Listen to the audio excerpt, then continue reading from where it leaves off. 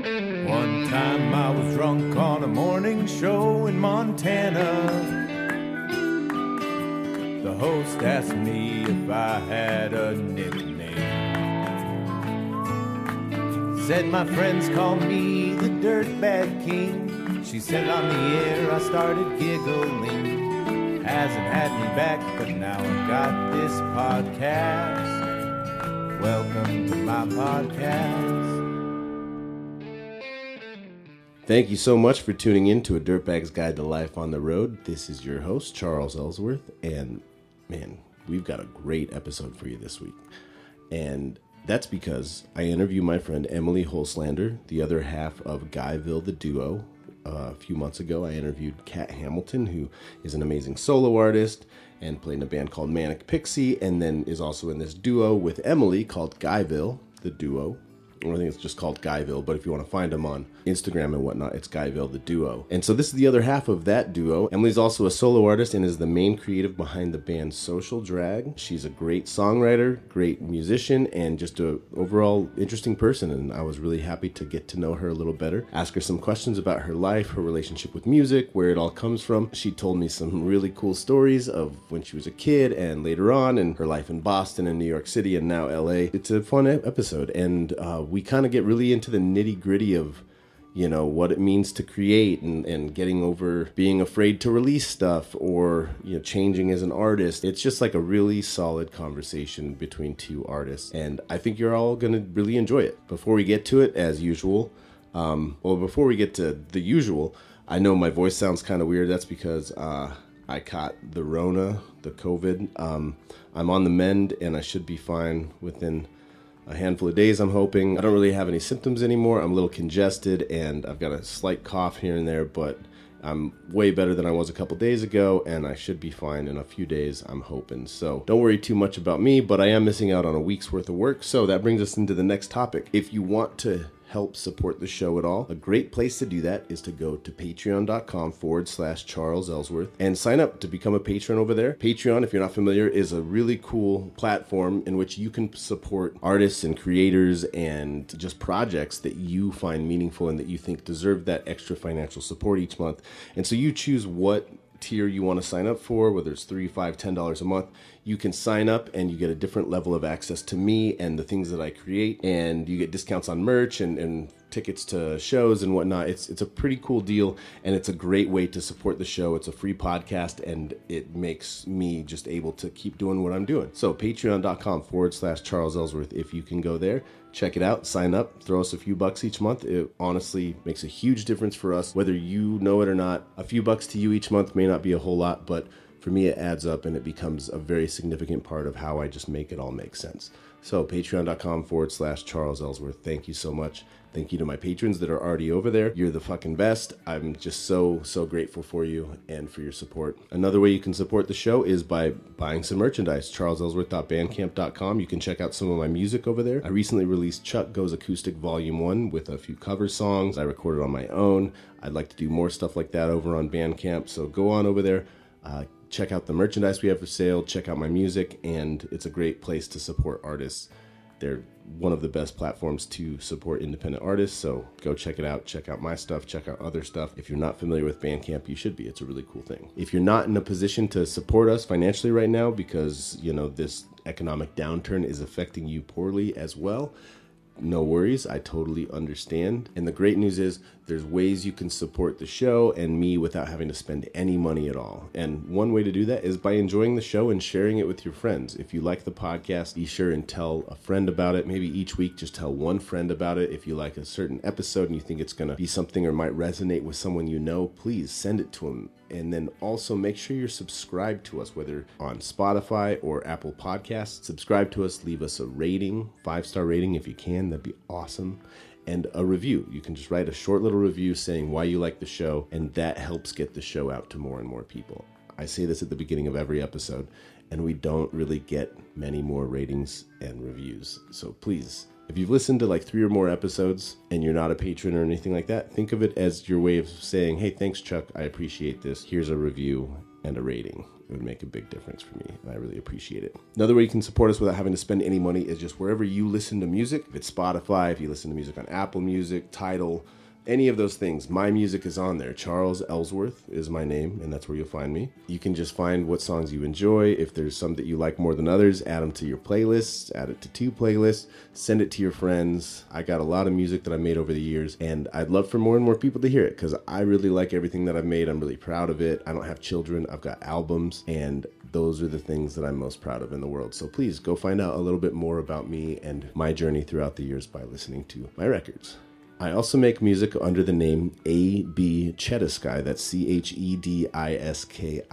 And it's all instrumental guitar music where I'm just kind of improvising. I hit record, improvise a part, and then I'll lay some other parts over it. And it just really kind of ethereal and just a way of kind of getting ideas out quickly and not overthinking it. It's a pretty cool meditative thing for me. And I think I've got some pretty cool tunes there. So if you like instrumental music while you're coding or while you're writing or studying or whatever it is you do while you're sweeping the floors, be sure and check out A.B. Chediski on Spotify, Apple Music, whatever. Also add it to your playlist. That helps me out. And with this week of work I'm missing this week because of the COVID, every little bit makes a big difference. It would really, really mean a lot. So thank you so much for doing that. Thank you for being patrons of the podcast. Thank you for listening to the podcast. Thank you for listening to my music, coming to shows. All of those things. Kind of a mellow season for me as far as playing shows. I've got one next month in October at the Depot in the Baltimore area from 4 to 7, October 16th. We're going to be playing with Icarus Phoenix and one other band. It's going to be a lot of fun. Full band. First time in Baltimore with a full band, so you got to go check it out if you're in the area. Please, please, please tell your friends about it. It's going to be a really fun night. Evening, I think. Yeah, 4 to 7. It's an evening. Beyond that, there's more shows being planned, more shows in the works, November, December, before the end of the year. And then I'm also planning a pretty extensive tour for March. So keep listening to the podcast. You'll hear more about that as it unfolds. I just want to say thanks so much to everyone who just helps make this all possible for me. When I'm on tour, comes to shows and throws money in my tip jar, buys a t-shirt, all of the things. I know to you, it's just like, Chuck's in town again and I'm going to, buy a t-shirt or a record or throw him some dollars. And I know it's like, I don't know, it just might seem kind of routine for you, but like it means so much to me, and it makes it kind of overwhelms me when I think about the people that support me and help me be able to like make any amount of money doing this and be able to spend any amount of time focused on writing and creating and making a podcast and traveling and all of those things. It's such a just lucky and beautiful thing that I'm able to do, and it's all because of you listening and those of you that aren't listening those of you that aren't listening that are out there that have supported me throughout the years through music or whatnot. I'm just so thankful. It means so much, and it's been a weird couple weeks for me. I've had some weird like kind of bad luck and just kind of strange things happening, and the thing that's kind of like kept me going is like, dude, right now is kind of weird and rough or whatnot and unknown, but like you're a pretty lucky son of a bitch. You get to fucking go on tour and you get to play songs and make records and have a podcast, and people support you doing that, and people show up and appreciate it when you do that. And I just feel so lucky. If you're listening to this and you're not familiar with the stuff that I create, please go check it out online. It's what I'm most passionate about and what I live for. So thank you so much for listening to the podcast. I'm excited for y'all to hear this conversation. My friend Emily and I get really in deep about it, and I think it was really good. So like I said, I have the corona, so there's some spots where I'm kind of coughing or whatnot. I tried to edit them out, but I might have missed some. So I apologize in advance. A little foggy brain-wise, but here it is. A Dirtbag's Guide to Life on the Road featuring my friend Emily Hulslander. Hello. Hey, how's it going? Oh, it's going. How are you? I'm all right. It's been a crazy and busy week, but I'm good. Yeah, you had a gig today? Yeah, we did a pop-up show at my friend's pizza shop on the sidewalk there in Park Slope. It was really fun. Oh, fun. Oh, New York is amazing this time of year. Right before fall, the leaves start turning. It's like 72 during the day. I miss it. Yeah, it was like perfect. Like I had pictured how this afternoon would go for like a long time. I've been wanting to do a show like that for a long time, and it turned out like as good as I imagined, and that like never happens. Well, that's So great. I feel really grateful. Yeah, thank you.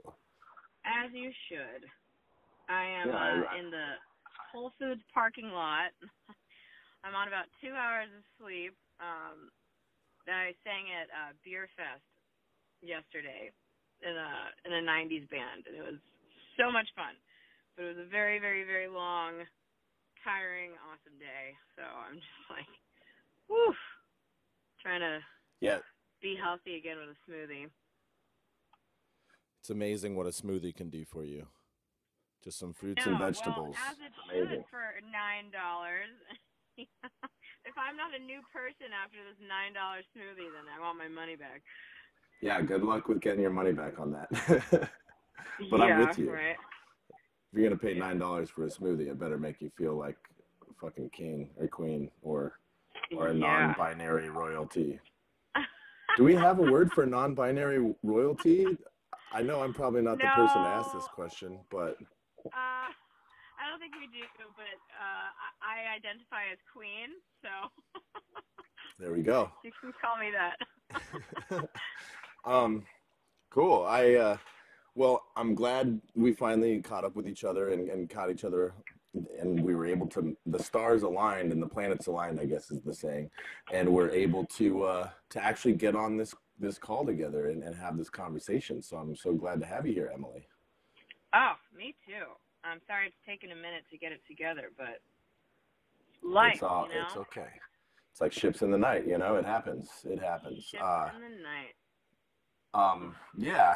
I kind of want to first ask, how do I properly pronounce your last name? It is Hulslander. It just kind of rolls off the tongue in that exactly as it sounds. Way. Hulslander. Okay. Yeah. It's if I ever get married, I am ditching that last name. I love my dad, love that side of the family, but it is a doozy. So, yeah. I mean, I think it would make a great band name. I think I said that before, a band called Hulslander. I think that'd be pretty cool. Yeah. I think I said that when you were out in New York this summer. Why maybe not I just start thought it. Another band? You know, how many bands is too many bands? 3, 4, 5? I don't think there's such a thing as too many bands. You're like, take it from me. Anything more than 2 is just stupid. Yeah, I mean, if you can make it work, I'd play it. You know, play in as many bands as possible. Be Dave Grohl if you can, but right. Not everyone is Dave Grohl. I'm just kidding. That's just what comes to mind. I don't know how many bands he's in. Grohl Goals. We should start a podcast called Grohl Goals. Or just and like Grohls, if it's spelled O-A-L-S. And like the whole point of the podcast is to just someday get Dave Grohl to come on and let us interview him, and then after that, like it's over. We don't do any more podcasts. Yeah. See how many episodes it takes for us to get Dave Grohl on the podcast. I think it's a very, very worthwhile endeavor that we should talk about this off mic at some point. I would love that. And if Dave Grohl's listening, just know we got some material coming your way.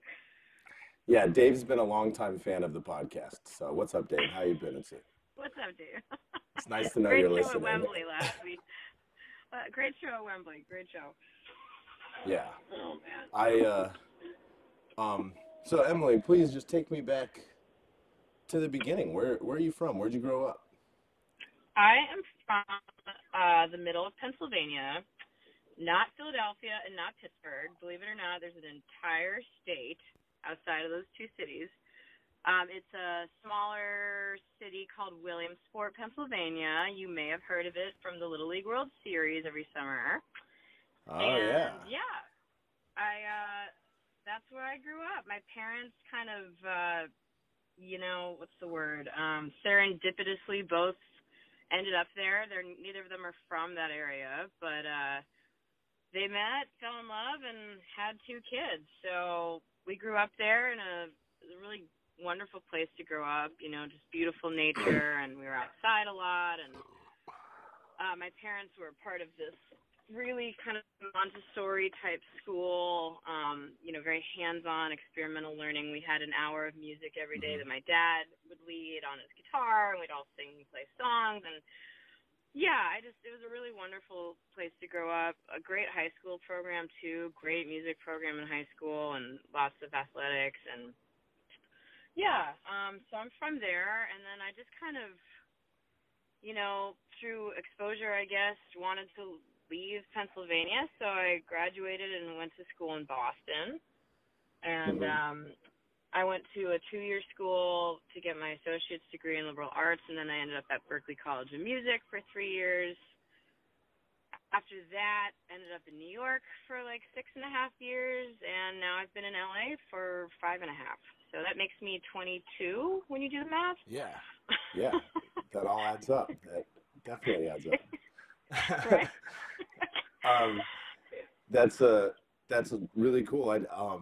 When we first met, I didn't realize you had lived in New York until we saw each other out here this summer, and you had mentioned that. And so that's really cool. I'd love to hear about what the plan was or how you ended up at Berklee College of Music. Were you always planning on pursuing music, or was that something when you were getting your associates you kind of realized that you wanted to do? Like, what was that relationship like?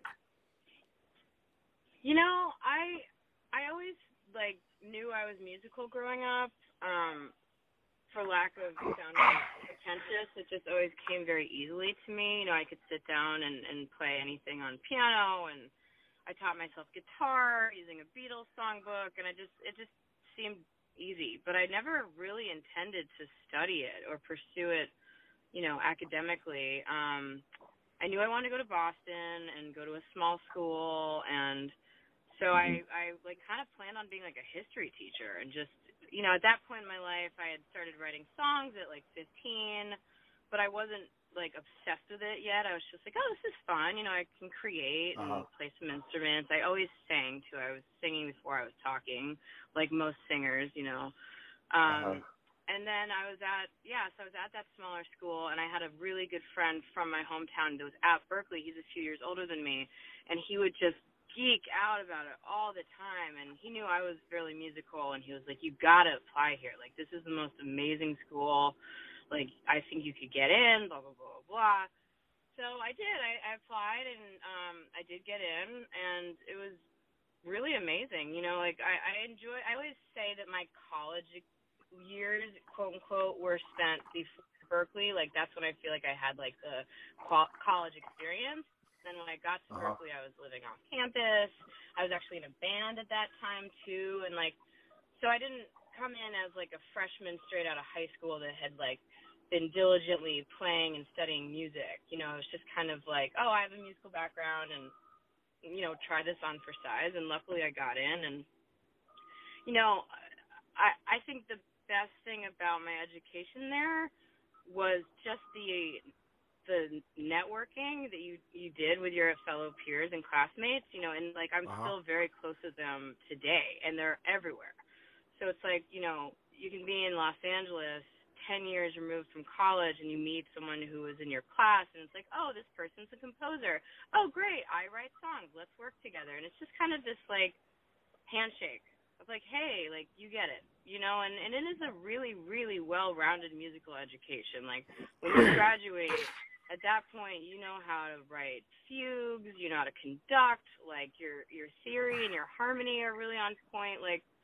They make sure that it's a curriculum that's not just you can breeze by the seat of your pants, and you feel like a well-rounded musician after attending. So I'm very lucky that I had the opportunity to go there.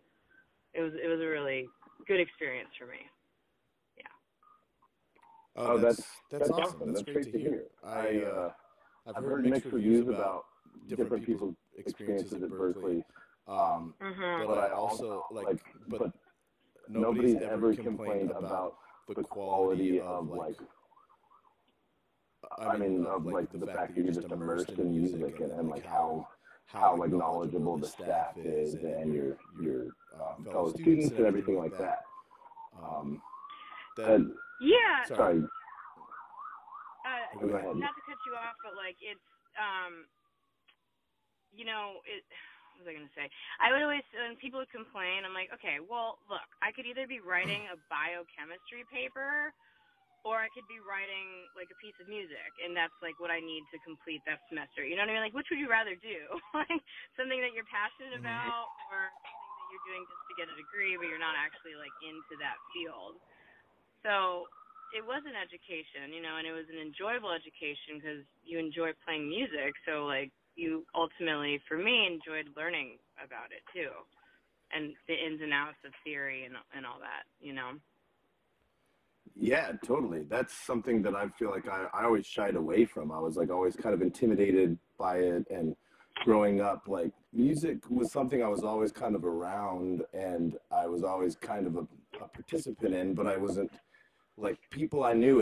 Feel like it came to more naturally to them, so I was kind of intimidated because I wasn't like as good at it, and like sports and things like that came a little bit more natural to me. And so like I kind of shied away from music theory and things like that for a long time, and I kind of would like discredit myself until more recently when people are starting to I try and like say like I don't know, I'm just hardly a guitar player, and people are like, fuck that, no you're not. Like Jared, my bass player, like won't put up with me saying shit like that anymore because he's like, dude, you're it's just, I don't know, it's just like a different route where it's just like I just played guitar for 20 plus years and eventually I kind of figured it out.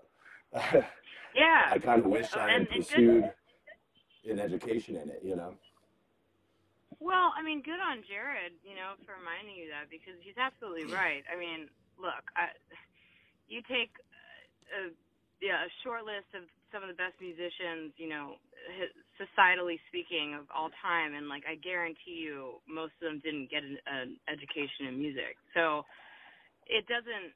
It's helpful. It certainly doesn't hurt to have certain skill sets learned in an educational setting, but it's not necessary. Everybody knows that, So like you got from point A to point B like without tens of thousands of dollars in student debt, so like good on you, You're still my a great student musician debt was, and you know how to play, and you don't really need it, in my opinion, but it doesn't hurt. That's my official stance. My education money was spent on other stuff that I could have learned on YouTube. So it's but I don't want to make this all about me, and I tend to do that. So when you said when you were 15 you started writing songs, or you had already been writing songs around that time, how did that come to be? Like when do you remember like the first song you ever wrote, or do you remember like a time when you do? Please tell me about that. This is actually a pretty interesting story. The Temptations came to my hometown. They were playing in this big theater, and my friend's mom happened to run the desk at the hotel they were staying in. And she was like, oh, I got to know them. They're staying here, and they say that they always bring a singer up every night to sing My Girl. She's like, I'm going to tell them that my daughter's friend wants to sing, which is me. And I'm like, okay, like scared shitless. But so they call me up on stage in front of probably, I don't know, 1,000 people, maybe 1,200 people. And I start singing the first couple bars of My Girl. And, whatever, they finished the song, I'm backstage, and their manager kind of approached me, and he was like, wow, people are usually pretty bad, but that was pretty good. Like, do you have any songs? And I was like, no, but I could. And honestly, that's the reason I started writing songs, because I just had this a visceral reaction to the idea of sending a cover to him. And I was like, what? I'm going to try to write something original.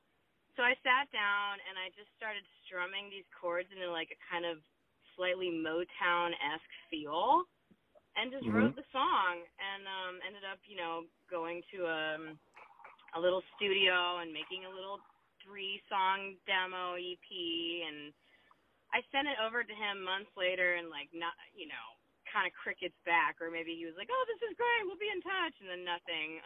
So My dad always liked to say, like, that was your big shot. But that was the reason I started writing. So I'm very grateful for the Temptations because I don't know how else I would have maybe gotten the creative bug to create original music. But after that, it just was like, just became fun. And ever since I've been writing. I can't even really fathom the idea of singing other people's songs. I mean, I do cover gigs all the time, but I mean, like, I can't imagine releasing a song as an original artist that, like, I didn't write or write on. It just is, like, that's not a thing.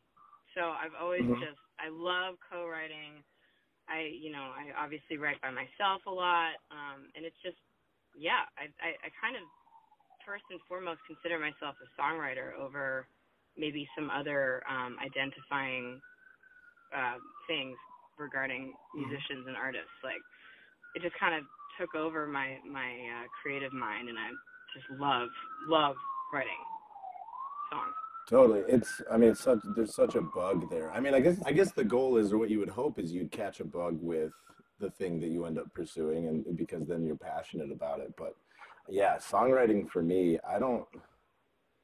it was always something that I kind of wanted to do. And like, I remember looking through, like, I was raised big time on Garth Brooks. Like, my birth father's like a huge Garth Brooks fan, and that was just like what we listened to all the time.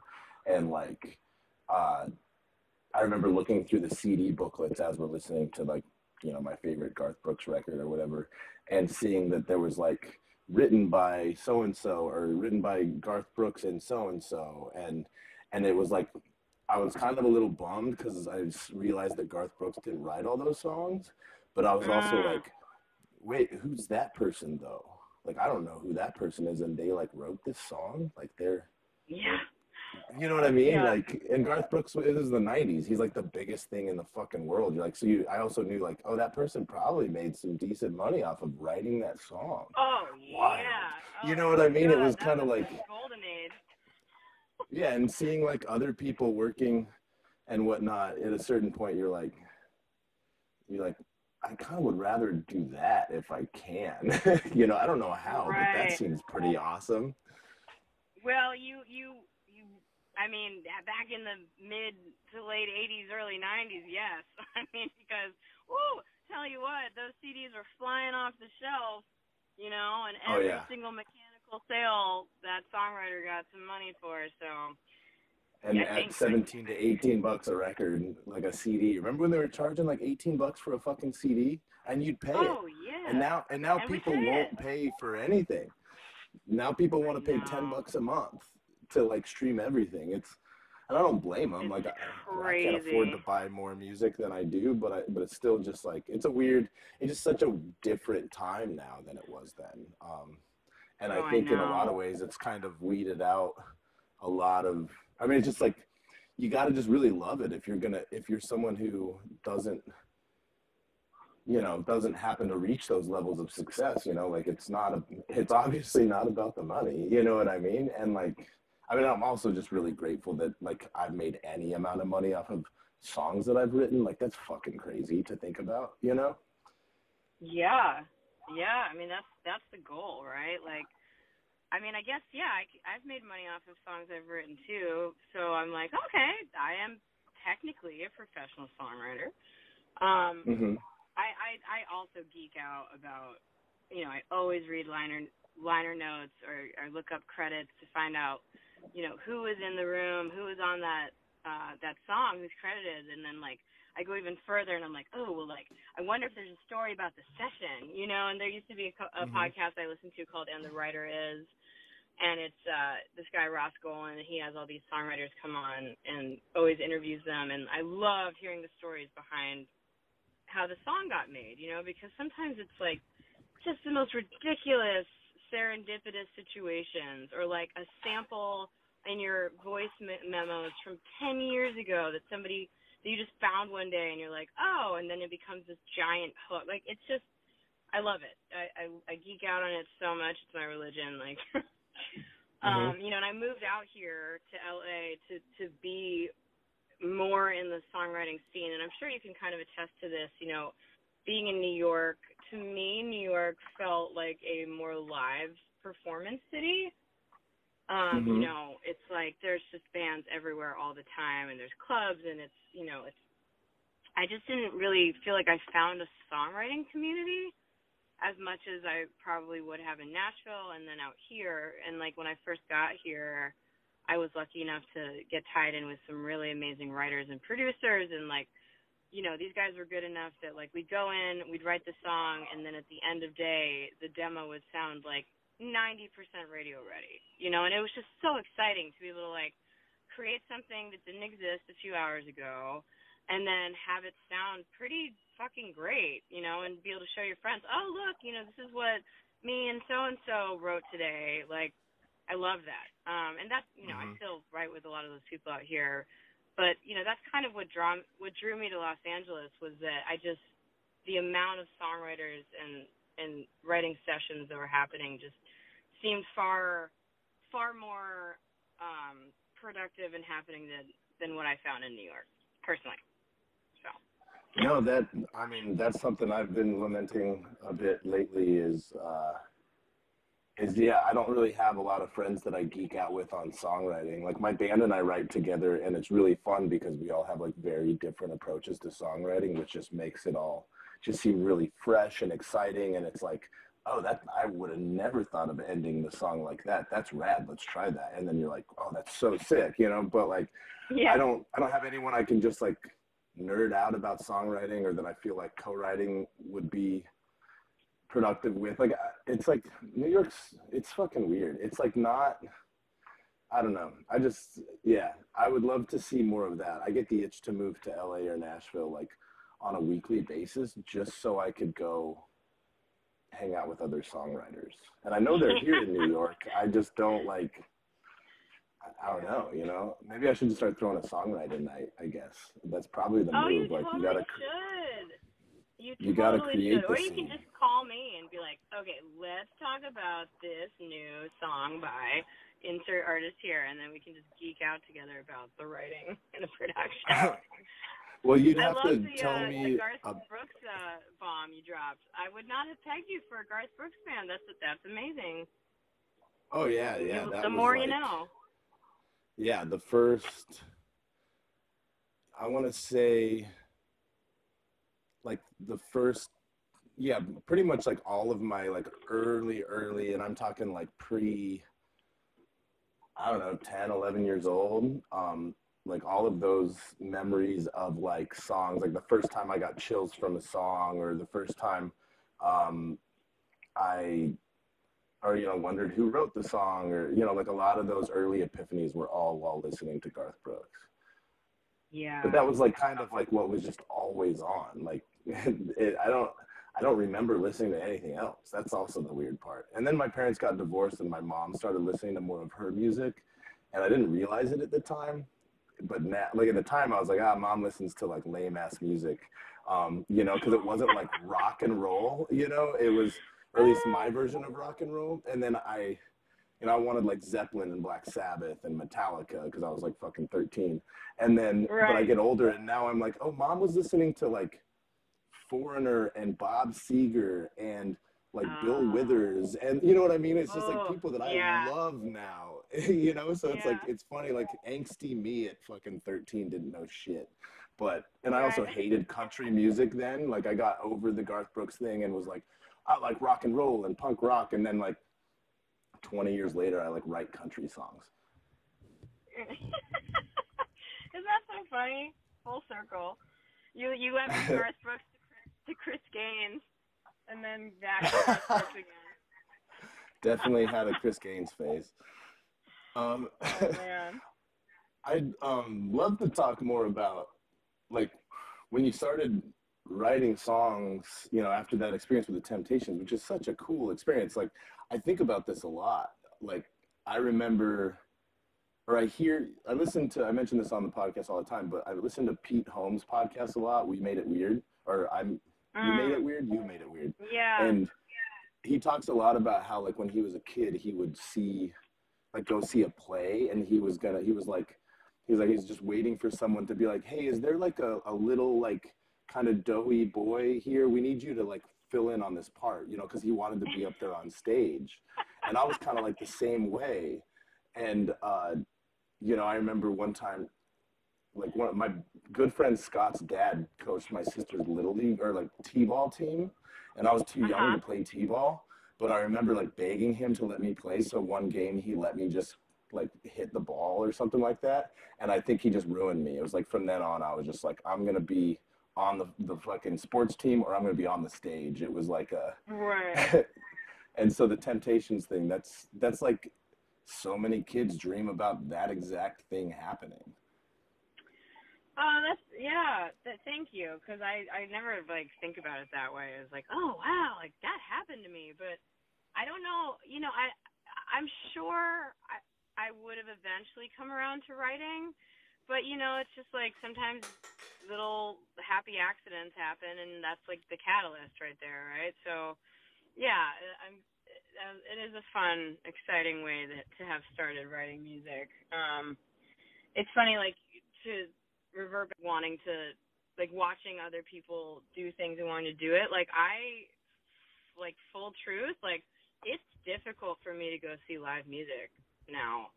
And I hate that because I just find that I'm either really jealous that I'm not doing it or like, you know, they're like on such a bigger stage or there's many more people in the audience and I just get sad and jealous and like, I want this.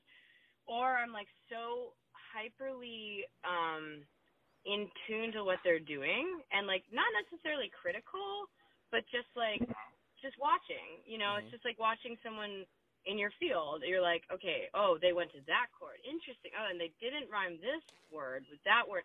Oh, you know, and I'm just like, it's hard for me to just turn off and just be an audience member.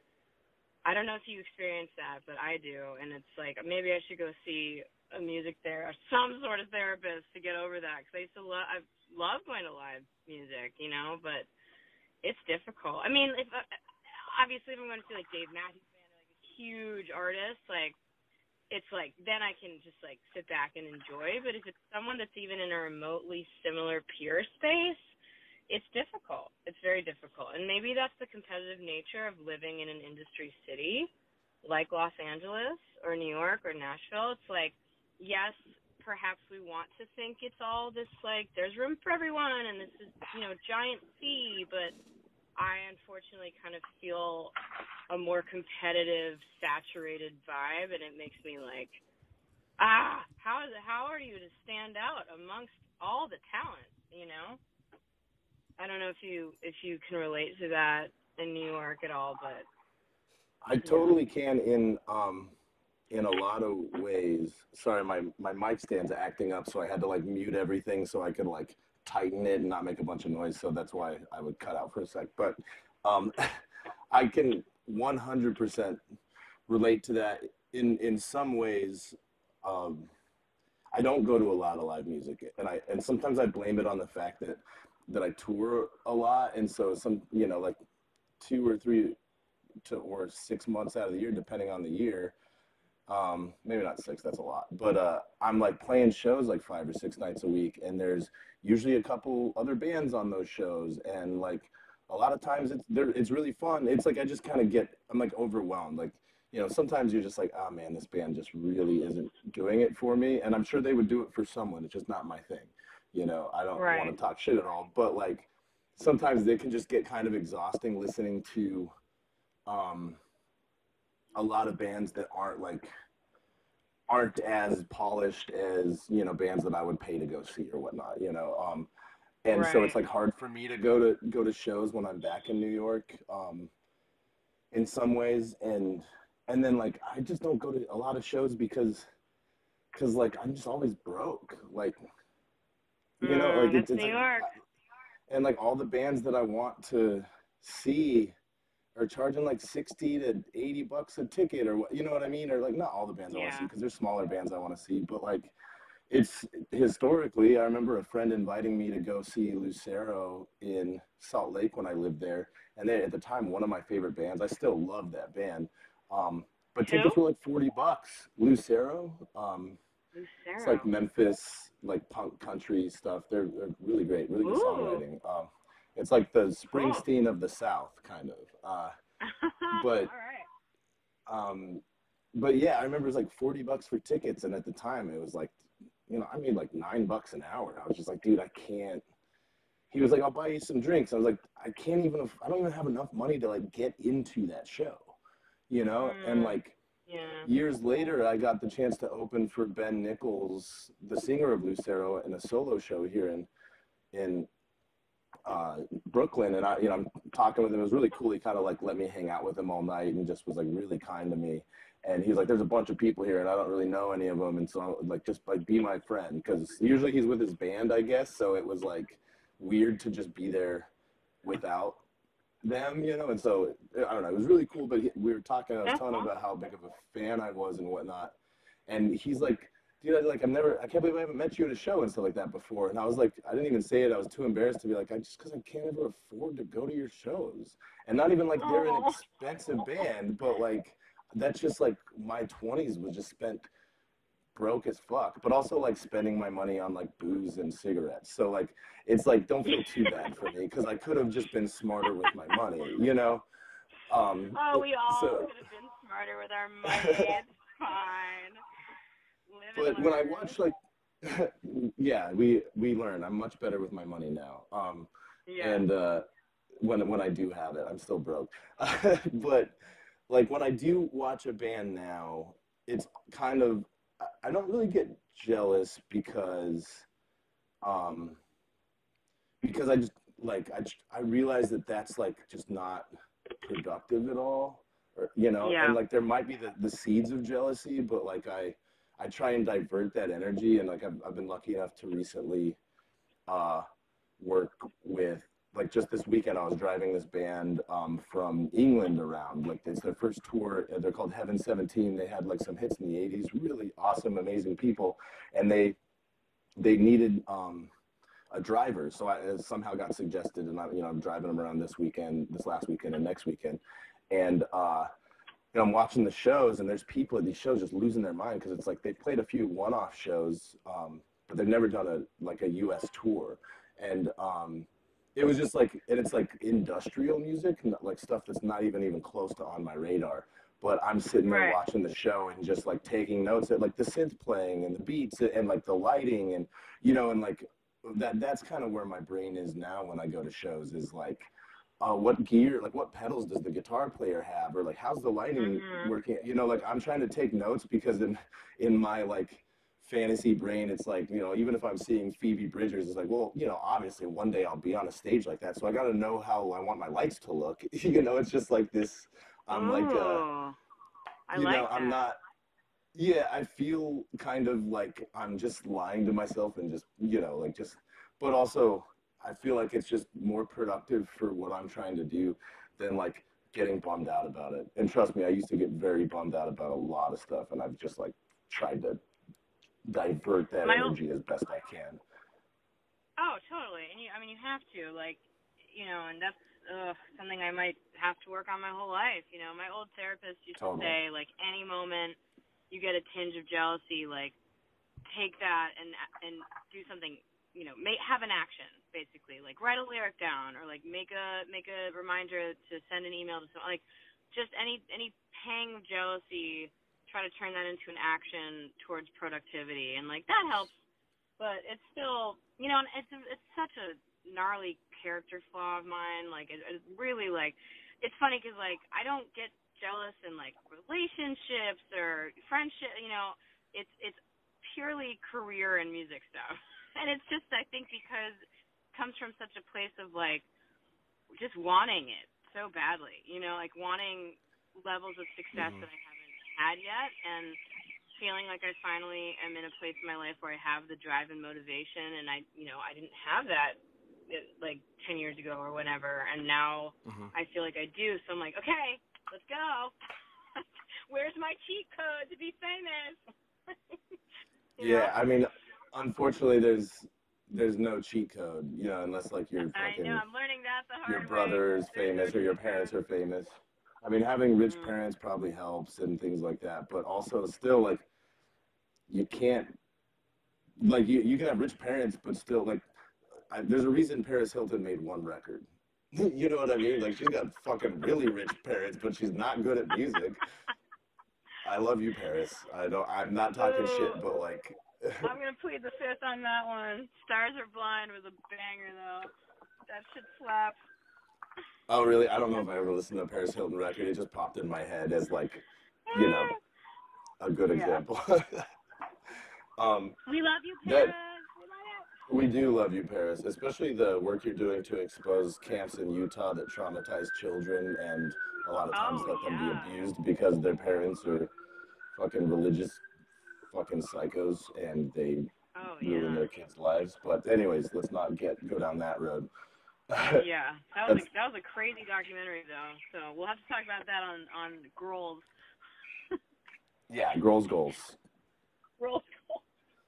We'll start another Paris after that called Grols to Paris, where we try and get Dave Grohl and Paris Hilton on an episode. And that's the next one. Can you imagine?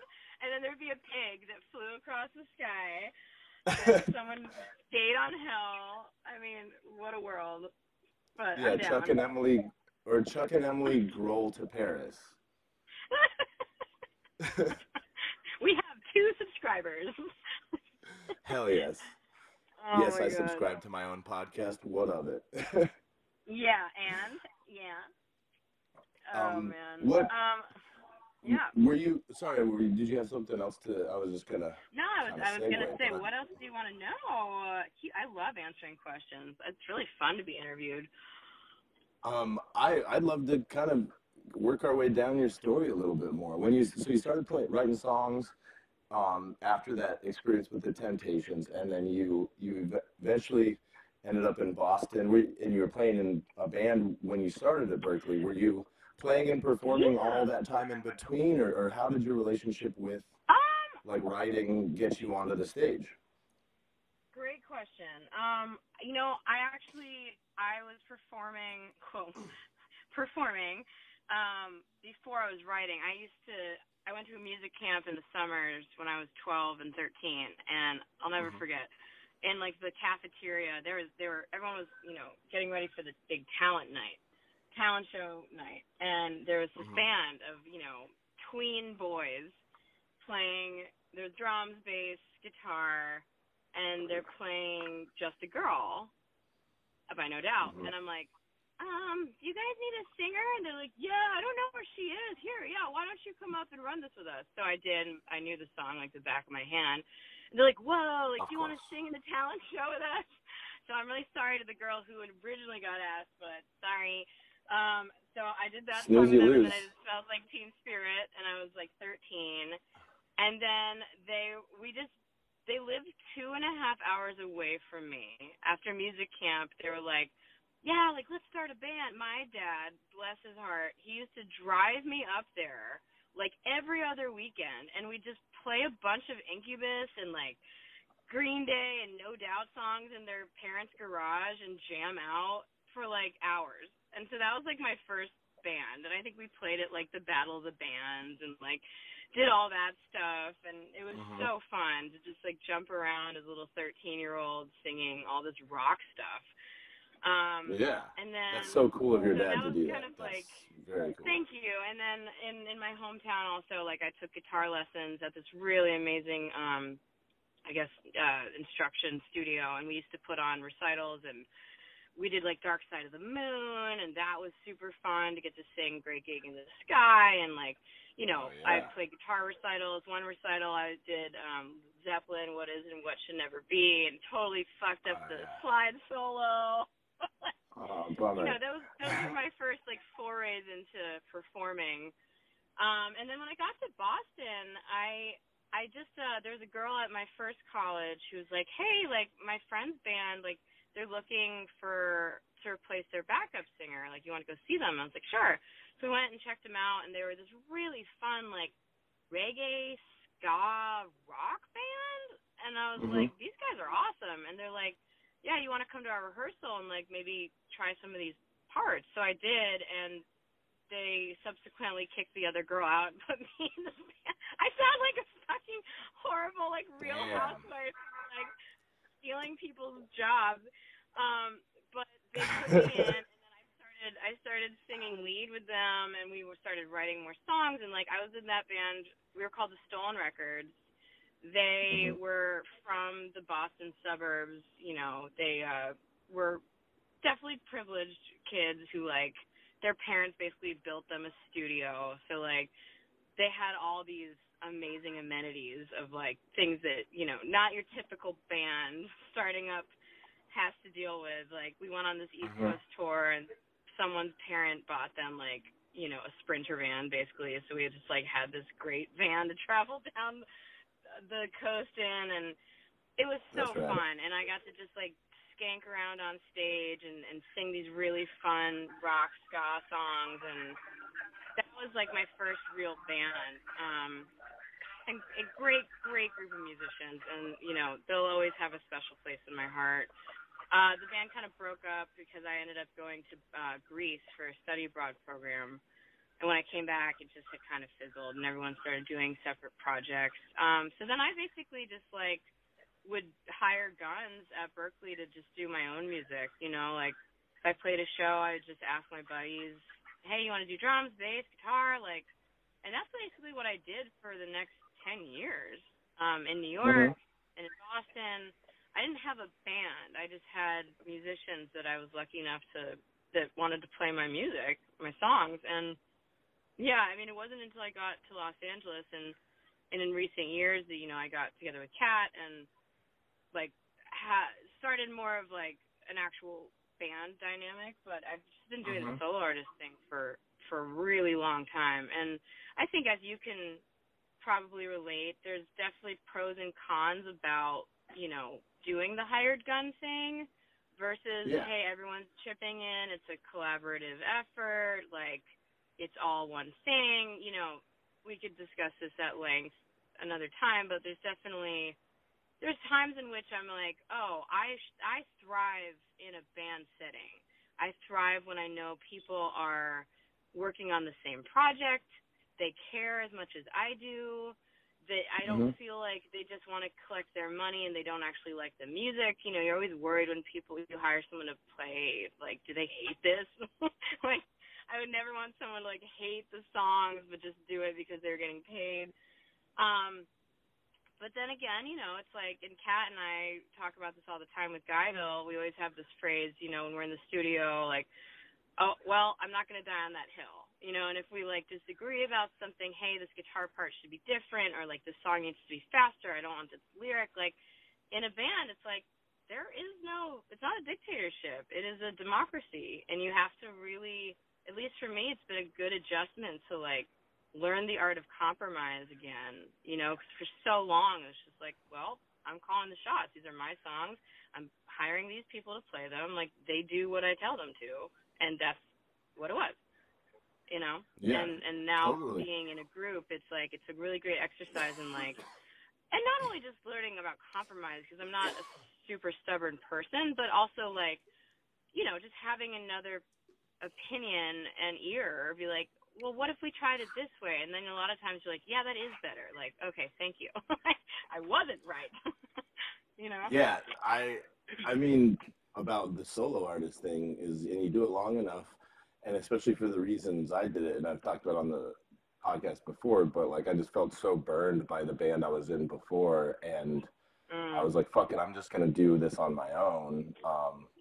And it was kind of like really spiteful, and like having that ace card up my sleeve of I don't want to use the word trump card, but because, you know, obvious reasons, but like, of being able to be like, well, at the end of the day, it's like, I'm kind of in charge because it's my name on the marquee, and like, I never wanted to really come across as that person, but also in the back of my mind, it's like, well, yeah, but that's also why I'm doing this. You know what I mean? Like, I don't want to be a prima donna diva, but also it's like, I don't want to fucking listen to someone else, you know? And I kind of got used to that for a while. And so now playing with Jared and Blake, where it's much more democratic when we're writing stuff for like this other project and whatnot, like I've had to just be straight up with them of like, guys, you know, like this is kind of a weirdly vulnerable place for me because, you know, usually I'm kind of the one calling the shots, and I let people. I want to hear what other people can add to the song, and you know, I can't play drums, and Jared's a way better bass player than me. But at the end of the day, if I don't like what they're doing, I like to be able to be like, nah, I'd rather you do this. Um, and so now in this vulnerable place of like, well, no, I don't call the shots, and like I didn't write all the songs, and um, it's like it's a real exercise in patience and, like you said, learning about compromise, and also being like, uh, I don't have all the best ideas. I have some pretty fucking good ideas, or else I wouldn't still be doing this. But I don't. It doesn't mean Right. all of my ideas are the best every single time. You know? Right. Right. Totally. Yeah, and it's like so important to find. I mean, obviously you know this because you've had this amazing group of musicians with you, like, you know, Blake and Jared. Like, there's obviously something great between the three of you. Like, the chemistry is so Oh, thank you. important because Yes, when it you're is. writing or playing with people that you just, you know, it's like, oh, they're a great drummer, but I just don't like the way they play. Like, you know, it's like you don't want to date someone forever that you're like not that into just to be dating someone. Totally. Like, you get it. Yeah. It's a chemistry like anything Well, it's else, like what you you. know. Yeah, kind of what you said earlier. Like, I don't want someone playing these songs that doesn't like them. And I've been fortunate, like really fortunate, to where like all the musicians that I've ever gotten to, you know, get on stage with me and tour with me and play my stuff, like for the most part, all of them have like been just really great and brought a lot to the table and just really knew how to like help like lift up the song. Um, Yeah. and that's, but I also like, I remember playing drums or having one guy play drums with me, pretty much like my friend's band. I took them on tour so they could open and then be my backing band. And and then after that tour, um, that band broke up, but I tried to recruit the drummer and the bass player for another tour, and the drummer was like, "Look, Chuck, you're a really nice guy, and I really like, I really like. I don't have anything against you at all, but like, I just don't really care for this music, and not your music, but just this style of music. Like the dude loved like techno and like Tool, and it's like, Yeah. oh, cool. Like that's like actually really cool of you to say that. You know what I mean? It'd be kind of Totally. hard for people to say that, but like if you're not into Yeah. it, I I don't want to fucking, you know, like this is like a hard thing to do as it is. I don't want to do it like against your will, or you know what I mean? It's Yeah. No, absolutely. And I and that'd be bet a hard like thing to say to someone too. oh, totally. Totally. And you know, I've been asked if I wanted to like fill like backup singer positions for groups that are established and whatnot, and like I don't know, it's just like if I'm not super thrilled about it, I'm just kind of like probably not the best thing for me, and that's okay, you know. I guess you get to a point where and I don't mean this as in like that I'm fortunate enough to like be able to say no to every opportunity because I'm not. I still want to take most of them, but sometimes you just have to because if you take an opportunity that like you're not stoked about, you're blocking something that's more fit for you. Because you know, like if you're like, Yeah, well, I'm in this band that I kind of like, and then another band comes along and you really like them, but you can't because you already made a commitment. It's just like that doesn't serve anyone, you know. definitely. So Well, it's great I'm that sorry, people. people. No, it's just like that. Yeah, that's like really great that he was able to say like, "Hey, man, it's just not really my thing," and that it wasn't personal. It's just like I would be really interested to find if they did like an anonymous survey of like you know professional touring musicians who are on like big tours if Hmm. they're at a point where they're like, I don't care that I get paid $5,000 a night or way more. I hate this music and I don't want to do it anymore. You know what I mean? It's like, because that to me seems like an existence that would be pretty miserable. If every single night you're like, oh my God, I hate this music so much, but I'm making so much money that I have to just like grin and bear it, you know? Like maybe that's not worth it at the end of the day. I mean, I have I friends think. who do like bigger I have friends that are in some like pretty bigger GB bands, and they make a lot of money, but they've said to me privately, like, I don't care. If I have to play September one more fucking time, I'm going to blow my brains out. I don't care if I'm getting $2,000 for the wedding. I just don't want to do it. Like, wow. Oh, yeah. I mean, I think there's definitely two, like my responses to that, I'm trying to remember how to use words real quick. One is that, like, with something you said earlier about not being able to say no to everything, or being in a place where you can say no to things, and even if you can't say no to everything, is like sometimes the only thing you get out of a gig, or sometimes you get out of certain situations, is to know to say no to similar things like that in the future. And like I think that's like actually super valuable thing to learn, is like that's is to know, like, oh, I'm not going to say yes to that thing again, because because I know it's not what I want. But then again, like, I don't know. It's like, if you're playing music and making money doing it, that's a pretty fucking cool thing to be able to do. Yeah. I don't know if I was playing a bunch of, like, I don't, at a certain point I'd lose the passion if it was just like cover songs, because I love writing songs. I love playing other people's songs. We covered Folsom Prison today. You've heard us cover Folsom Prison, and I just wanted to do that because we're there on the sidewalk in Park Slope, like busy part of town, and I was just like excited to see how many cell phones popped out, and there was like a dozen or so, just because I was like, this is the only cover song we're gonna play today, so eat it up, and we fucking viral. and we play that song really, really well, and it was fun, and but I don't want to do that all the time or only play cover songs, but I also can't think of like any type of music or any that's. I'm struggling to think of music that I wouldn't play if they were paying me the right amount of money. You know what I mean? Ooh, yeah. Fair enough. Like, I'm struggling to think of that too. I mean, so I do a lot of cover gigs, and I will say, like, it is work. It's a job. There are nights where I'm like, my wrist hurts, my voice hurts, I'm tired. I've been playing these same songs for 5 years. Like, and It's not that I'm so grateful to have it, to be able to do it, because, I've made majority of my living in the restaurant industry, and I still am. So anytime I get paid to play music, I consider it a win, and like this is a success. Totally. But at the end of the day, it's like, it's not lost on me that it is 100% a job. And I know you feel that too. Like, it's when you're entertaining and you're like, as fun as it is, jamming out with like your favorite bandmates of all time, like, okay, it's still work.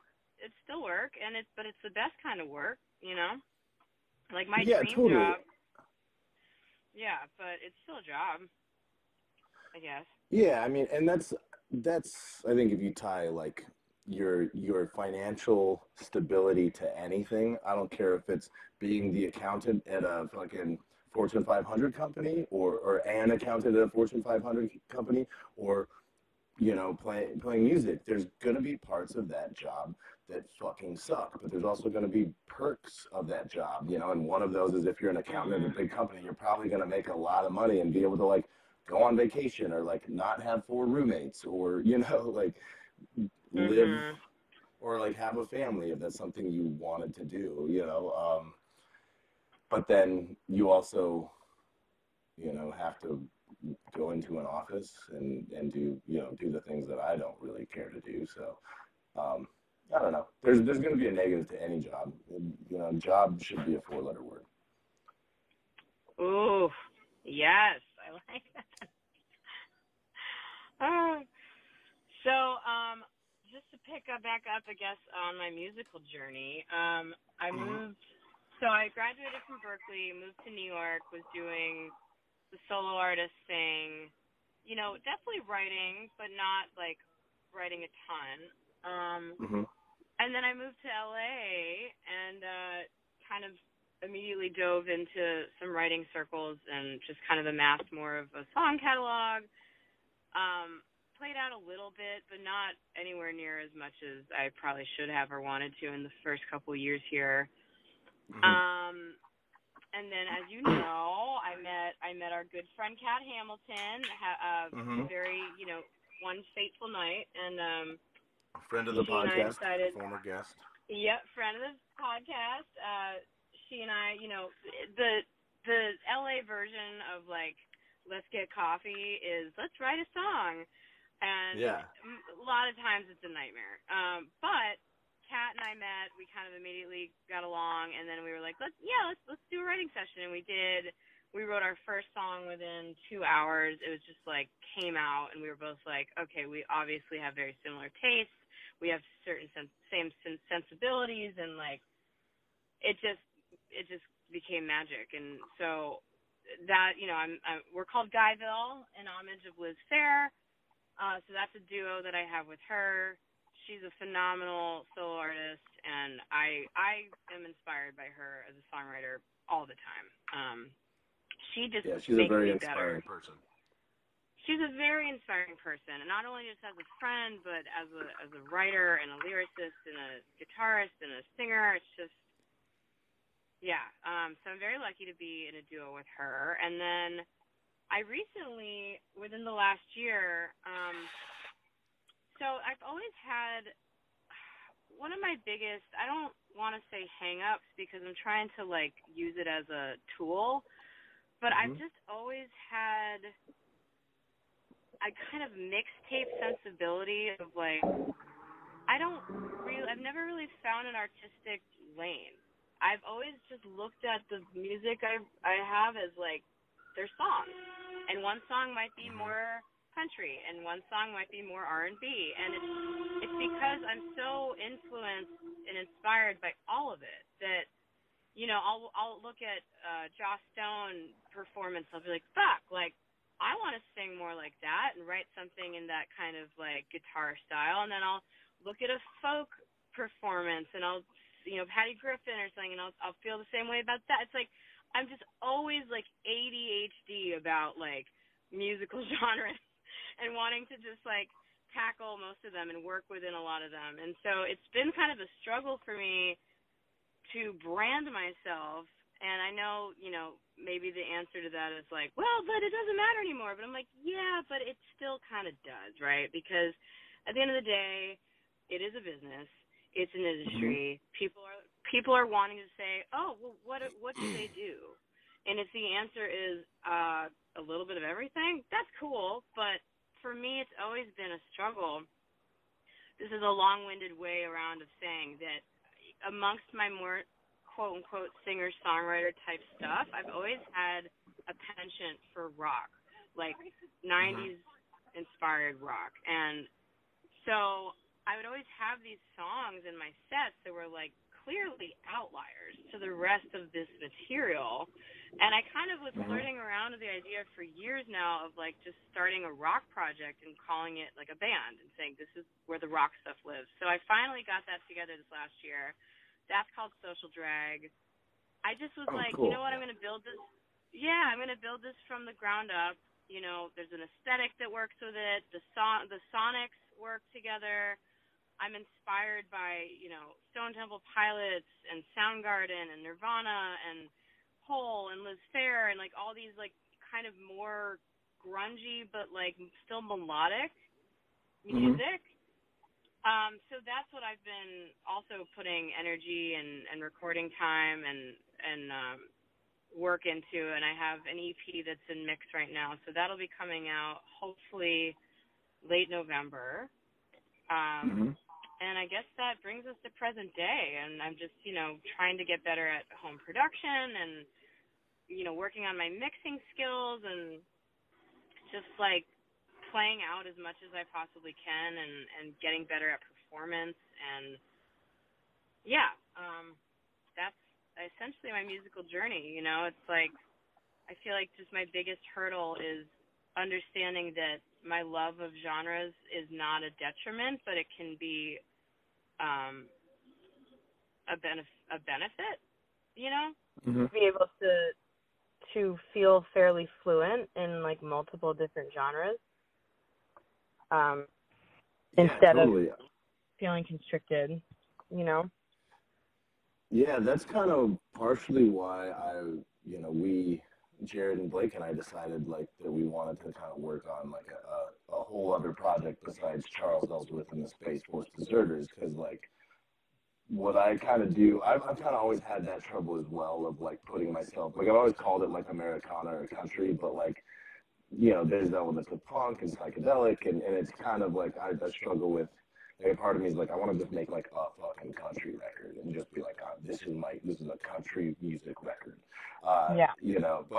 but then with those guys, it was like we're writing all kinds of stuff that's like, we got a song that's in like 10/4 and a song that's in 7/4, and you know what I mean, like just kind of, it's like kind of out there, and one sounds like if Modest Mouse and the National were doing a mashup, and the other, and then there's other ones that are kind of like heavy, and I'm like, what I kind of like years ago, realized was like, okay, maybe the whole thing that you can't pick a lane isn't really a super big benefit, but the benefit you have right now because of the internet and because you can record stuff on your own if you have to, or you can just put it out there in a way that you've never been able to really in the history of music, because you had to have it like pressed or put to tape or CD or whatnot. And so, long way to say, like, I think these days it's like Dave Grohl, it's an artist's career. Like, to bring it full circle, it's like I'm trying to create like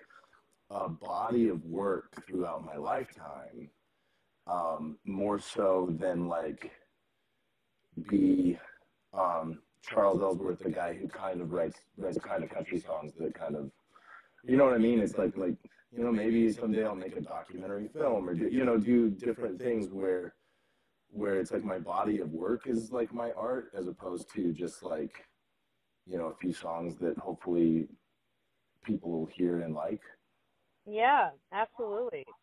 And like that's I think I don't know if this rings a bell to you, but I don't mean to sound generalized, but I do think the ears of the populace have been dumbed down a bit. And so like there's a part of me that's like, well, I want to create, like, I want to be as prolific as possible, and I want to be like, I want to write really interesting, intricate guitar parts and, like, layer it with all these different instruments. And, like, part of me is like, does anyone give a shit? Like, is anyone going to listen to this and be like, oh, wow, I stumbled upon this, and, like, I really appreciate the musicality. It's like, I feel like, and a lot of this also stemmed from my education at Berklee, because I did do the songwriting major. And, yeah, there was a lot of great things about the program, but to be frank, like, it was very antiquated.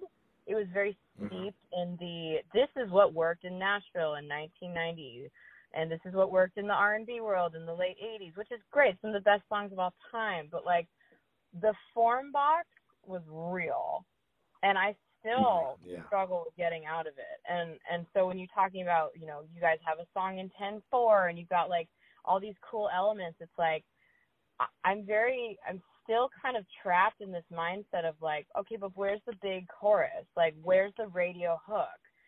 And I want to break out of it, because I want to trust that there's a lot of ears that don't want to listen to, like, the earworm stuff. But I feel like that's where I gravitate towards. And, Kat and I, one of the reasons we work so well together is because she has helped me push the limits of that box and be like, no, we don't have to finish this lyric with this rhyme. Let's not. And, and I'm like, well, but big Beatles melodies, come on. So, like, I don't know where I was going with that, other than, like, yeah, it's exciting to, like, want to make a catalog as an artist. You just kind of hope with a heavy-ish heart that, like, it will be appreciated and listened to. And at the end of the day, who cares, right? You're still creating for yourself, and you're creating to create. But, like, I don't know, do you feel that way sometimes? You're just like, well, but is anyone going to hear it and, like, appreciate it? I feel that way so much more about music that I've already put out. Of like, just like, fuck, man, like this stuff I think is good. I think some of it's like pretty fucking good, and I just don't know how to get anyone to give a shit. You know, and like I'm really fortunate because there is a good number of people, some of which are probably listening to this podcast right now, that really dig what I do, and that's fucking so rad. But like on the level of like when I just watch people I know and friends, and not like out of a jealousy way, but like they put out a thing and it just ends up on a Spotify playlist, and I'm just like what am I doing wrong? You know what I mean? Like it's like why I don't know, you know, and like and I just would like for more people to hear it. Well, it's really hard that when I'm working. Oh, sorry. Go ahead. Well, not to interrupt you, but it's like it's hard when like your resources are the amount of followers you have, right? It's like, okay, I don't have a huge social media presence, so let's say tomorrow I wrote my Let It Be, and I'm like, what do? We just like post on Instagram, right? Like that, like that's kind of all you can do, you know? Like we don't have an endless supply of money to hire the like biggest marketing PR firm in the world to like put a billboard out. Like, so it's just kind of like you have to maybe just hope that you put it out and someone's going to share it, and then that person's going to share it, and that's how you can get it to more ears. But it's like, I don't want to say it's depressing, but it is kind of like you create and you make something you're proud of, and like then what? You know, it's like everyone. A lot of people say how the labels are devil, but sure. But think of the opportunities that they provide in a lot of ways. Opportunities that like I just don't know how to get myself without something like that. Yeah, no, that's really true. And I mean, the label thing is like, the thing that sucks about them is they're either going to just siphon off whatever momentum you have and make money off of it and then cast you away once they're done with it, or they'll elevate you to the next level. But like the percentage-wise is like the latter, you know, more likely the latter if you look at historically for artists across the board. So that's why I've kind of always been anti-label, and also like fuck the man and like fuck it all, like you know what I mean? Like fuck their system, and like if eventually I get invited to the party and it helps me out, that's rad. But if not, like, and this is really easy for me to say right now because I don't know. It's just like you could talk to me in 2 weeks or in like 48 hours, and I could have a completely different response to this. But you know, a minute ago you said like you make this thing you're really proud of, and then you know, and then what? And it's like, well, but you did it.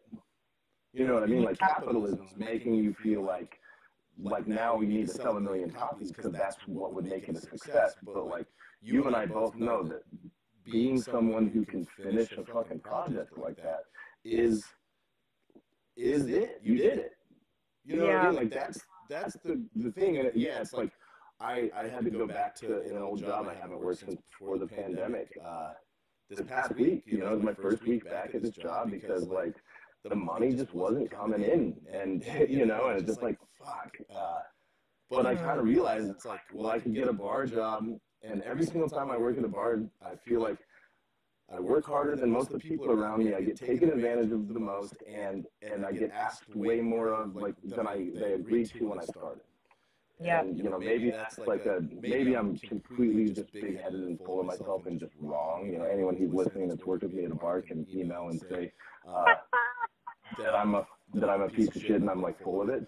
But this job I started at is at a fabrication shop where I get to be a carpenter and, you know, maybe some welding eventually if I get back into that, or like scenic, like painting. It's like it's creating with my hands and like making stuff. And kind of what I realized is like, one, they agreed to pay me a lot more than they were paying me before. That's why I left in the first place, because I was like, this is like hard work. I make way more money behind the bar, and it's like bartending is hard. You know, I'm never gonna say it's not, but like it doesn't break my body while paying me like fucking $20 an hour, like in New York City. That's like, you know what I mean? Bartending, like my bar job was offering like $25 an hour as like a minimum, you know, like as like a, like, yeah, if you did, No, not plus tips. Like if your tips didn't reach, or like $150 or $200 a day guarantee, something like that. Where it's like, if you don't make enough money, you're gonna make $150 on this 8-hour shift. Like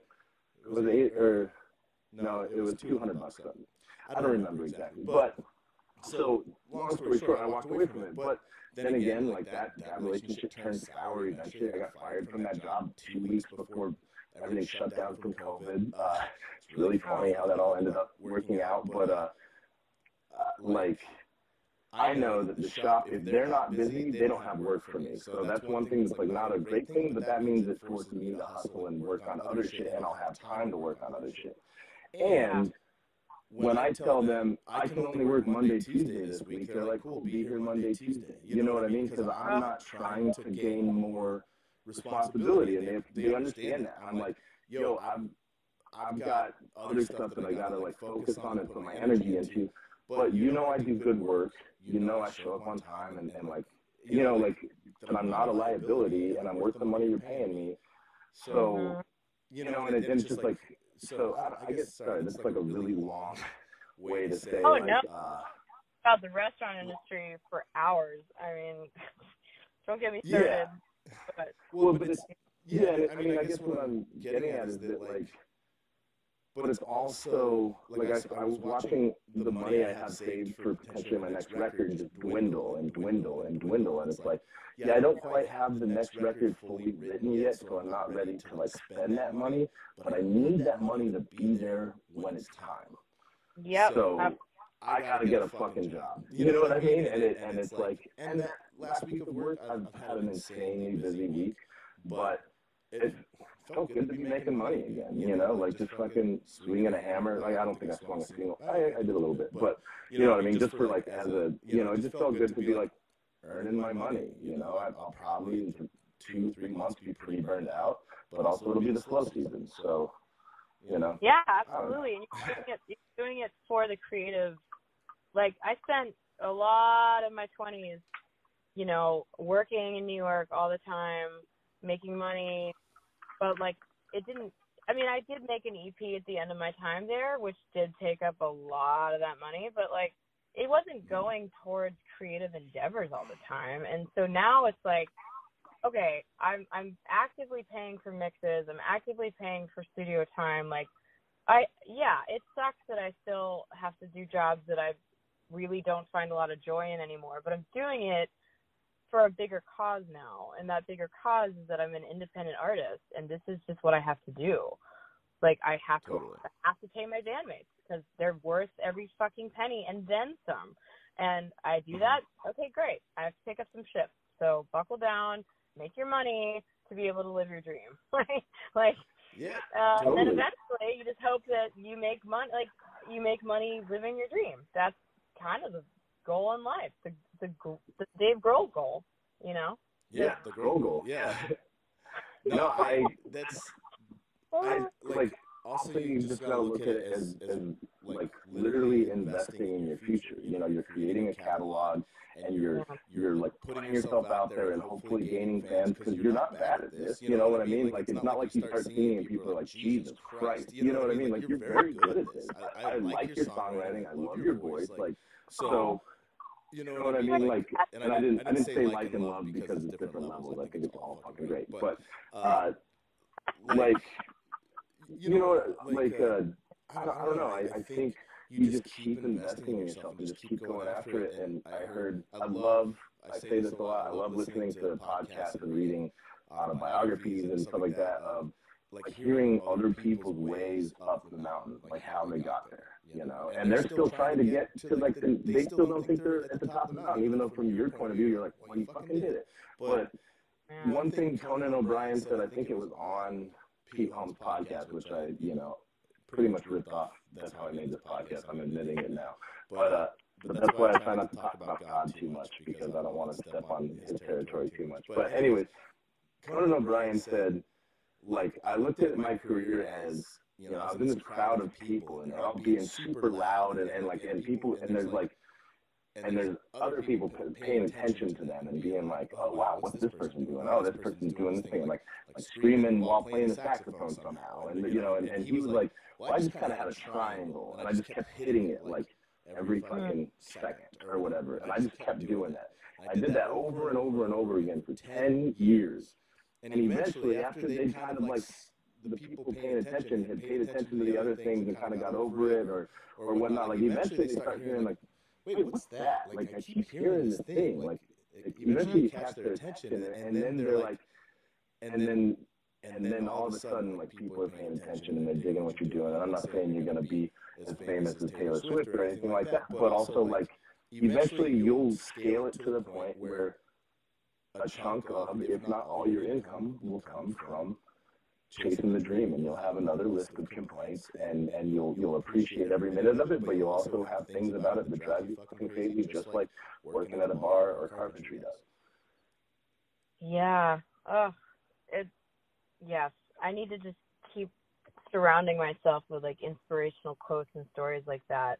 I don't know if you watched the Emmys this last week, but there's this actress who won for like best supporting comedy. Her name's Cheryl Lee Ralph. She's 65, and she's on a show called Abbott Elementary. Did you see this? She won, and she got on stage and she sang this like beautiful snippet of a song, a really empowering song, and then she's like, I'm up here at 65 years old, and I am living proof that like you never ever stop. You never stop. You never give up, because here I am. I'm the oldest person in this room, but I just won my first Emmy, and like this has made it all worth it. And like, I can't even say without like getting emotional. And it's like you gave me chills, and I haven't even seen it. So yeah, no, you got to check it out. It's just it's like, and I don't mean to name drop here because I don't know this for a fact, but like what you were saying earlier is like a lot of people at the level of success that we're looking at from base camp or camp don't feel like. Shawn Mendes probably looks at Harry Styles and is like, oh my God, I suck compared to like, look at how much success he has, and he probably feels shitty about himself. Like everyone has something that except maybe Paul McCartney. Like I don't really know where else Paul McCartney can go, but I'm sure it's like as much as you and I are here on on a smaller scale of things, like feeling jealous about A, B, and C or wanting A, B, and C. It's like every human doing this, every creative feels that way, and it's kind of comforting to know like it's not even personal. It's just like this is what happens when you're an artist, and it's gonna drive you nuts. But also taking comfort that like at no level of success is it probably ever going away. You just have to like try to find what success means to you, and when you feel like you're doing your best, and like I don't know, that trying to learn that every day, and one of my biggest struggles has been with releasing music, because I have been sitting on a decade of recorded music. There's 5 songs out. Not the Guyville stuff and Social Drag. As far as like anything solo artists, like I only have 5 songs released, and it's because I know the moment that those are out in the world, my brain is like, okay, this is what I'm going to be judged on, because I do it. If someone's like, hey, check out my song, within the first 30 seconds, I'm making a judgment. And I hate that, but it's just true. And so I'm so hyper aware that other people are doing that to me. So it's like this horrible false security blanket of like, well, if I never release it, I can never be judged on it. But it's like, yeah, but then what? Yeah. Like, you have 5 songs to your name? Come on. Like, so I'm really struggling. I've struggled with that I promised myself that I was going to release music this year, and so far I have made true on that promise. And it feels good, but it's also just like, it's so personal, right? You write a song and you're like, this is something I created. And at least for me, it's like, I want people to like it, but I have no control over them liking it. They might just not like it, or they might love it. I have friends who they're like, oh my God, that song you wrote when you were 19. And I'm like, that song is hot garbage. And they're like, but I love that song. It's like, you just don't know what people are going to like. That's one of the biggest things you learn about releasing, as I'm sure you can attest to. It's like, you may be like, this is my best song, and like 10 other people will be like, oh no, I like this song. Or someone's like, no, I like that other song. Like, it's a crapshoot. It's a fucking crapshoot. I mean, I think I'm gonna give you some unsolicited advice. I think I've been doing this for the past hour and 20 minutes, but so I'm sorry if I don't know. I don't want to be annoying, but like, no. I think through Jesus, all things are possible. I'm just kidding. Through practice, all things are possible. Or you can get better. You can get to a point with anything that you thought you never would be capable of doing through practice. I think that's true about anything. If you listen to music and you catch yourself judging or being negative, or you catch yourself doing the thing that you're worried other people are going to do when you release music, take note of it and brush it away like you were meditating. Like if a thought came to you and you're meditating, you just brush it away like it was a child that came to disturb you, but you have to be like, no, you have to go over here, and you're just redirecting a child. And be kind to yourself about it. Because if you can stop doing that to other people's music, you can probably like not be so worried about people doing it to yours. I think. I don't know for sure, but like, and I mean also, you said it yourself. The average listener's ears have been dumbed down. Nobody has had your exact lived experience and the amount of like involvement with music than you have. It's completely unique, and like you got to stop putting yourself in everybody else's shoes, because like you have no fucking idea what's going through their brain. You know what I mean? And it's like, and even if it's negative, then don't spend time with those people. Like the haters are gonna hate, like my friend T Swift likes to say. Wait, you know Taylor? Well, she'll be my ex-wife someday. Oh, okay. Yeah, it'll be a short-lived, very, very, very passionate romance. I'm assuming. Like driving a Maserati down a dead-end street, just like that. Yep. Yeah, with a brick wall at the end. That's what dating me is like. I'm just kidding. Sorry, that's. I don't know what dating me is like. I think it's like a mix of like what I was talking about earlier with like being so all over the place musically and so interested in all the genres. And it's like hear an artist put out a song and I'm like my reaction is like, fuck, I wish I had written that, or like I love this production. Like it starts to be a slippery slope of replication. And it's like I never like blatantly steal someone's work, but like I lose the plot of like, well, what comes most innately to Emily versus like, well, but people like this song from this person, so that worked. Let me try to do it because it works. So if I can try to do that, maybe it'll work for me too. And that's a really not healthy way to create, because it's completely losing your sense of like personal identity. And I'm going to get a little preachy here. One of the things that helped me so much in the last few years was the Artist's Way. I know some people kind of consider it a little bit of a cult, but it really fucking helped me.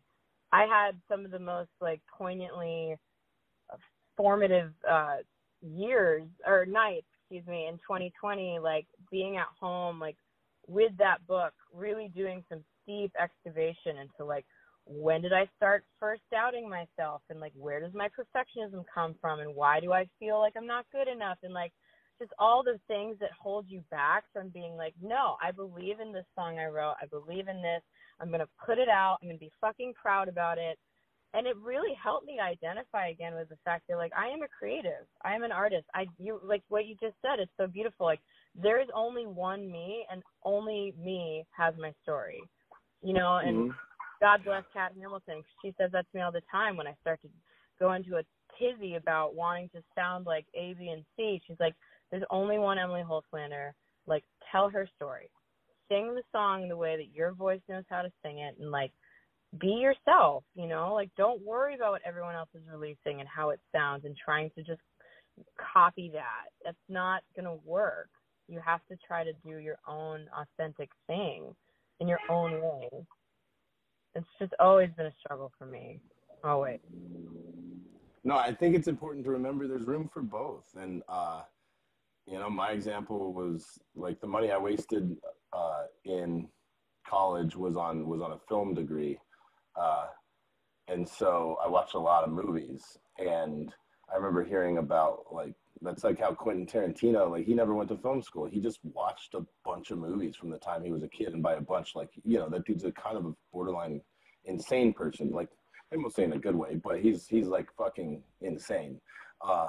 And he just obsessively watched movies for his whole life. And like part of why you're watching, like, you watch a Quentin Tarantino film and half of it's homages to other films of the period, or like some samurai film or some, you know what I mean? It's like there's a shot that's like a fucking almost exact replica of this movie. And he did that on purpose because he knows, because that's like his thing. That's what influenced him, and that's what he wants to do. And there's nothing wrong with that. You can do that with other people's music in a way. I love paying homage. I have some lyrics that's like a direct, like, half of like a line from like a Townes Van Zandt song, because I was like, you know, I still love Townes Van Zandt, but I was also like 24 and just like, you know, that dude changed my life, and I was like, I'm gonna just pay homage to him, you know.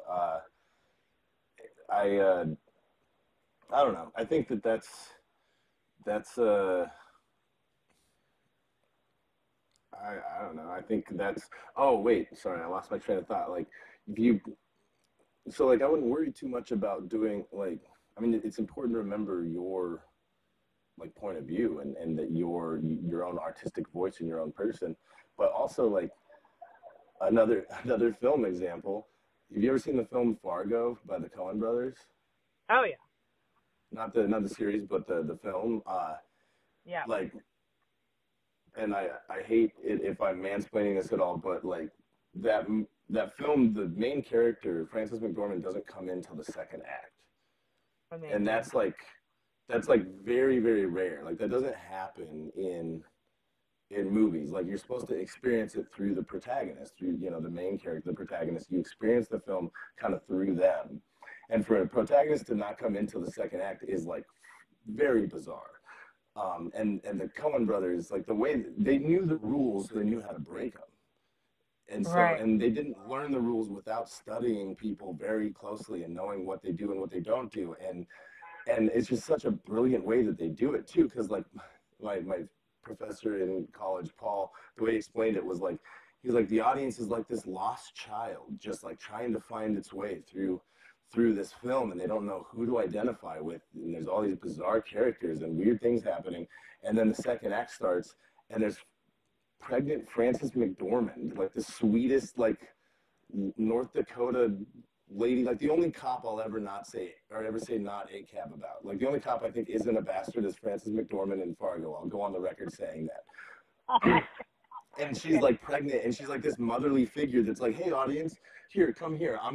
I know you're scared and worried. Like, I'm going to take you through the rest of this film.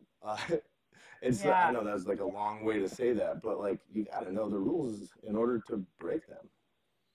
Oh, that's so true.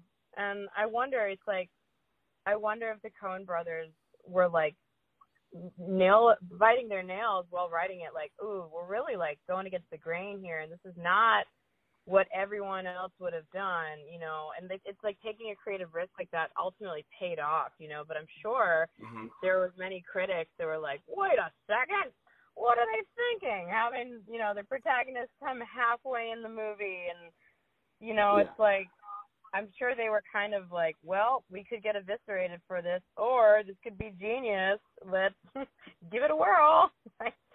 No, totally. I'd love to ask them about that if I could ever get them on a podcast. But a part of me kind of thinks it's like, no, they were just writing Fargo, and Frances McDormand like was all in the first act, and one day they were like, what if she doesn't come in till this point? Or the way I understand how like films and movies are made, not that I've ever like completed one, but I've tried.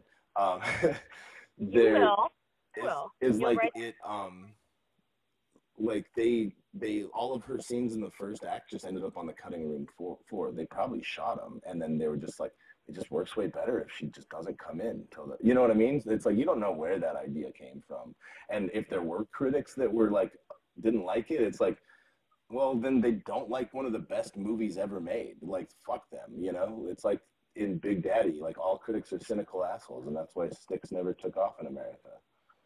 Oh man, do you ever drive yourself crazy thinking about how subjective art is? Like, it literally drives me nuts in like a not, gonna end up like Sid Barrett sort of way, but like it's so subjective to me, especially I think music is arguably the most subjective, because it's like, yes, okay, the Macarena was massive, but I really do think that a big reason why hit songs are hit songs is through repetition on the radio, right? Like, we've all been completely guilty of being guinea pigs when it's like, when you just hear something ad nauseum, your brain doesn't even make a decision anymore about whether or not it likes it. It's just like, I like this because I've heard it 20 times this week, So yeah. I don't know. It's just like, like you and I and a lot of 90% of the film world thinks Fargo is one of the best movies ever made, but there's a lot of people that hate that movie. So like, why are they wrong? Huh? Why are they wrong? Well, it's just like, how do you determine if something is good or not in art? Like, and this is probably going down a rabbit hole bit. I'm totally being. Rabbit holes podcasts were invented for rabbit holes. Like, I can say they're wrong about Fargo, but also they can say I'm wrong. You're totally right. It is subjective, and I don't know. I think like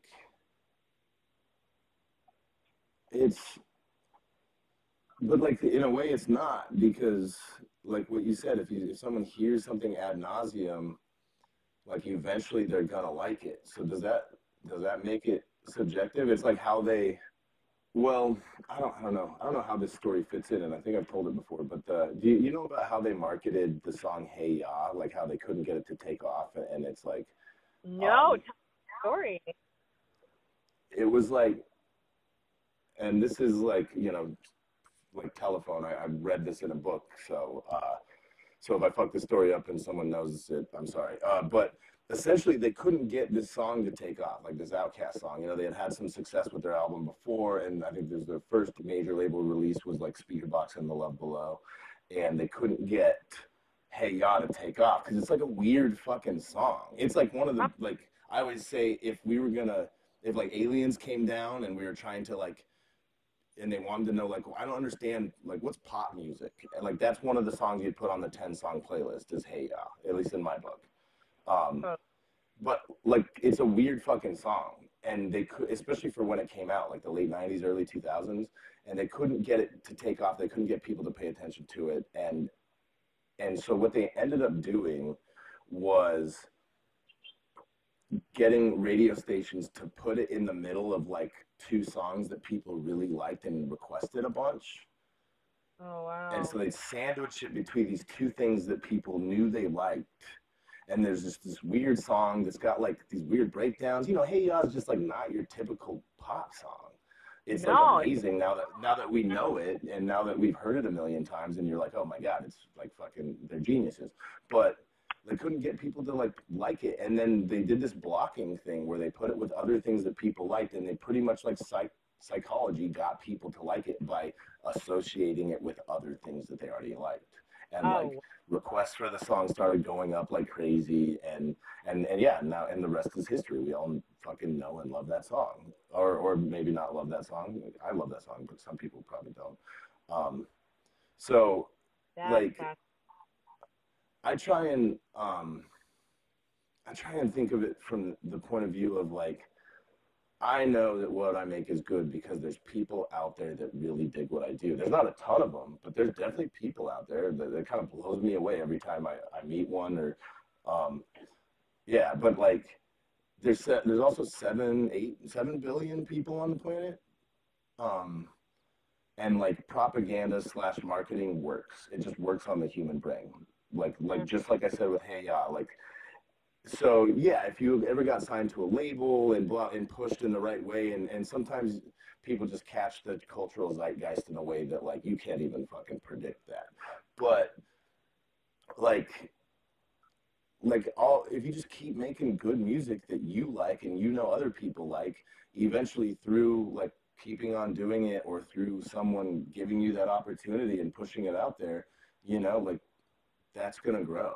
But the only way you can do it is by releasing music. Like you're not gonna gain fans with music just sitting on a hard drive. No, 100%.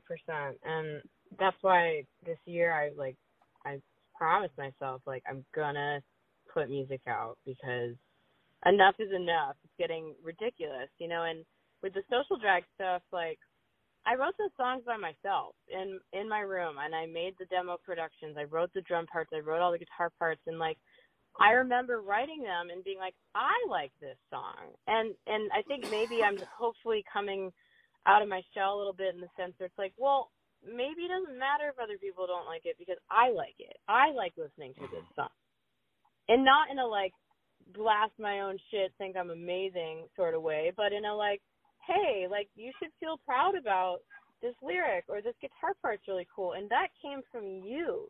You're the only person on this earth that would have written that because it was you, 100%.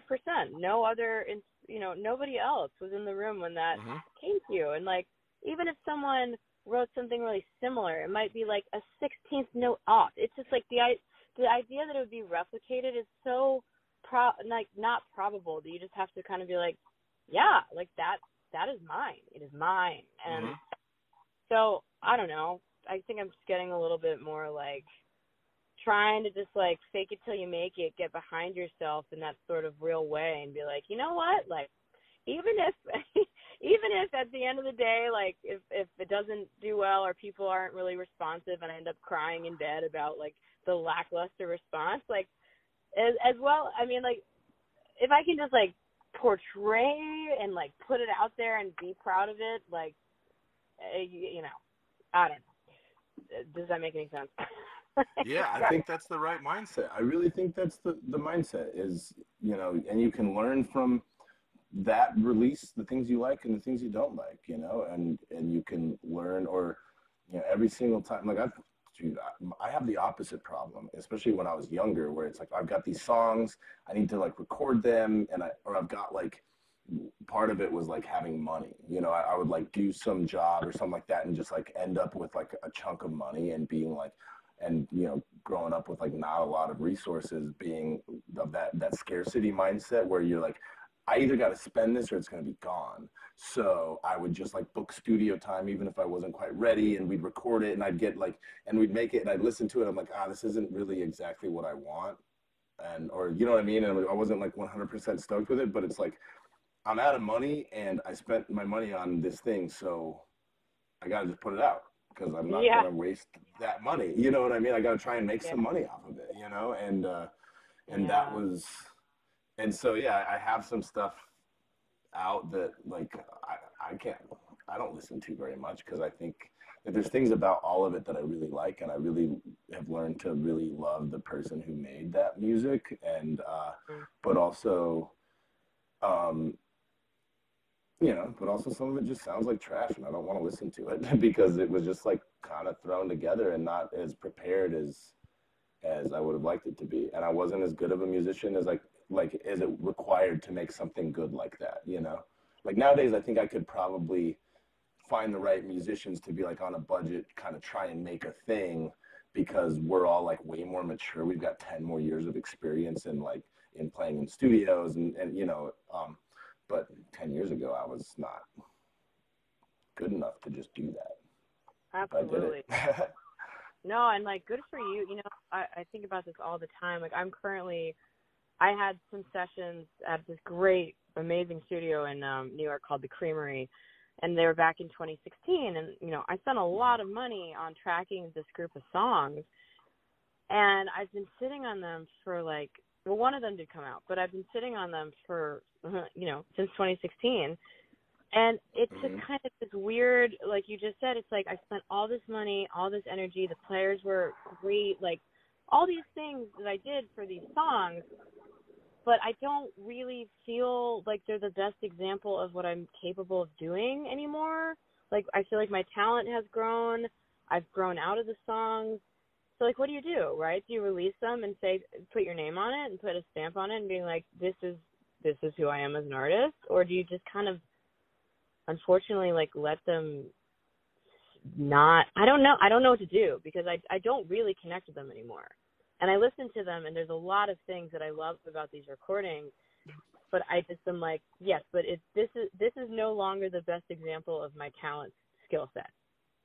So what do you do? I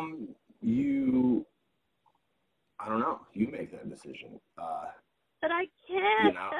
You know, I think you use it, like, I think once you're ready to make the thing you are excited about, you use that as a way to fundraise for your next record somehow, or, you know what I mean, or raise awareness for the fact that you're making a new record and you need money for it, you know what I mean, and like that, you know, it's like I've been watching Mad Men finally. I've never seen it before, and I'm like watching it just like I'm on season 3 or something now, and it's like, I mean, I've always kind of had like a little bit of a knack for marketing, but watching it has made me a little bit more like, whoa. But it's all, you know, you just create a story, you know, and like the story is that like I made this, I spent this money, and I did this thing, and I was just afraid to release it. But I'm releasing it now because I'm so excited about these new things I'm working on that I need to somehow make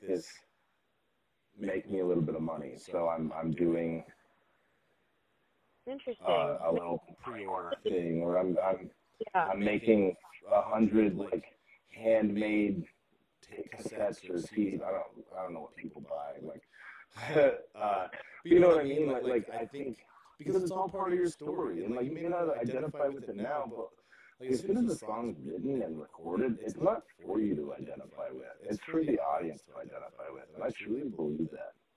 Oof. God, I need to like get that tattooed on somewhere visible that I can see every day, because I'm just so, like, we've been talking about, like, I'm so hyper aware of how I judge myself on these songs, and I'm just convinced that everyone else is going to do the same. And it's like, you're so right. And Kat's told me this so many times too. Like, once it's done, it is no longer up to you. No one cares anymore how you feel about it. It's out in the world. That's it. You did your job. You created it, you know, like let whoever listens to it make their own opinion. And like, worst case scenario, they're like, this is the worst piece of garbage I've ever heard. She sucks. Okay, but someone else is going to love it. So why the fuck am I sitting here just like spiraling out of control about it? Like, it's just, God. Yeah. You want a therapist job? Because I mean, okay. If I can charge what my therapist wanted to charge me, and I just was like, I can't afford this anymore, then yeah, sure. No, I wouldn't want to charge my friends that money. There's a reason why you shouldn't like be friends with or know your therapist, because that gets. Oh yeah. This is a fun conversation, but I think after like 5 or 6, you and I would have a much different relationship. I don't know if it'd be like a great one. You know what I mean? Or like. I just like how our friendship works now. Yeah, no, I'm joking, but I think it would be really great to have a community like hang in Los Angeles where it's like, hey, do you guys want to talk about how difficult it is to do what we're doing, and like, you know, vent about grievances, but also support each other, and like, you know, because I feel like there's a lot of highlight reeling going on of like, oh, it's so amazing to create and release, and I'm so lucky. And it's like, yeah, but we all go through the same bullshit, too, of feeling inadequate or worrying about the response. And like, I don't know, I just don't feel like that's talked about as much as it maybe could be, you know, a collective amount of people just being like, hey, this is really hard. It's hard to put your name on something and throw it out into the wild and know that you're going to be, opinions are going to be formed over it, you know? I think that's true. I think that's a good idea is, you know, figuring out how to create that community or create that network of people. I took a songwriting class from Courtney Marie Andrews last winter. It's been about a year. That's crazy.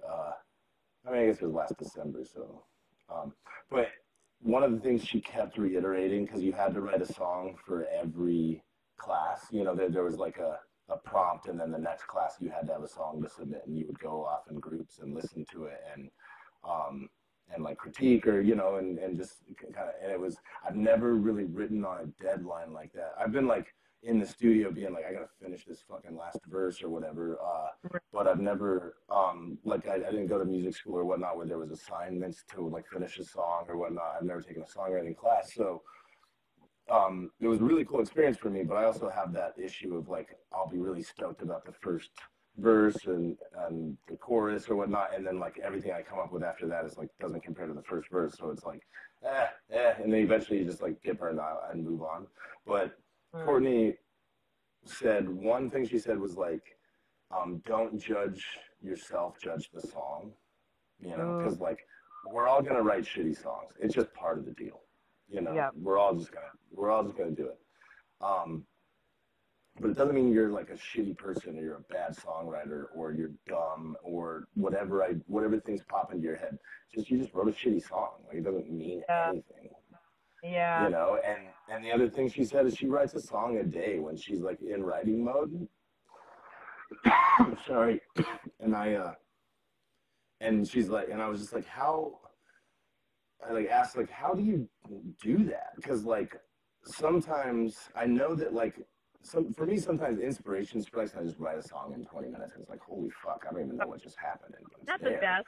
you know? That's Oh, it's the best. It's amazing. And I was like, you know, it's like I hit these blocks, and I don't know how, on the songs that aren't just like divinely inspired or whatever, I don't know how to push past it. And she's like, yeah, that's why I give myself a deadline every day. You got to finish a song every day. And even if like the bridge is just joke lyrics, it's a bridge, and eventually you can switch those out, you know, or like you can just abandon that song, but you gotta finish that song by the end of the day. And I was just like, damn, that's I mean, in her class, like I finished 5 songs in fucking 2.5 weeks, because there was 2 classes a week, I want to say, you know, and like a couple of them, one of them's the best song I've written in years, I think.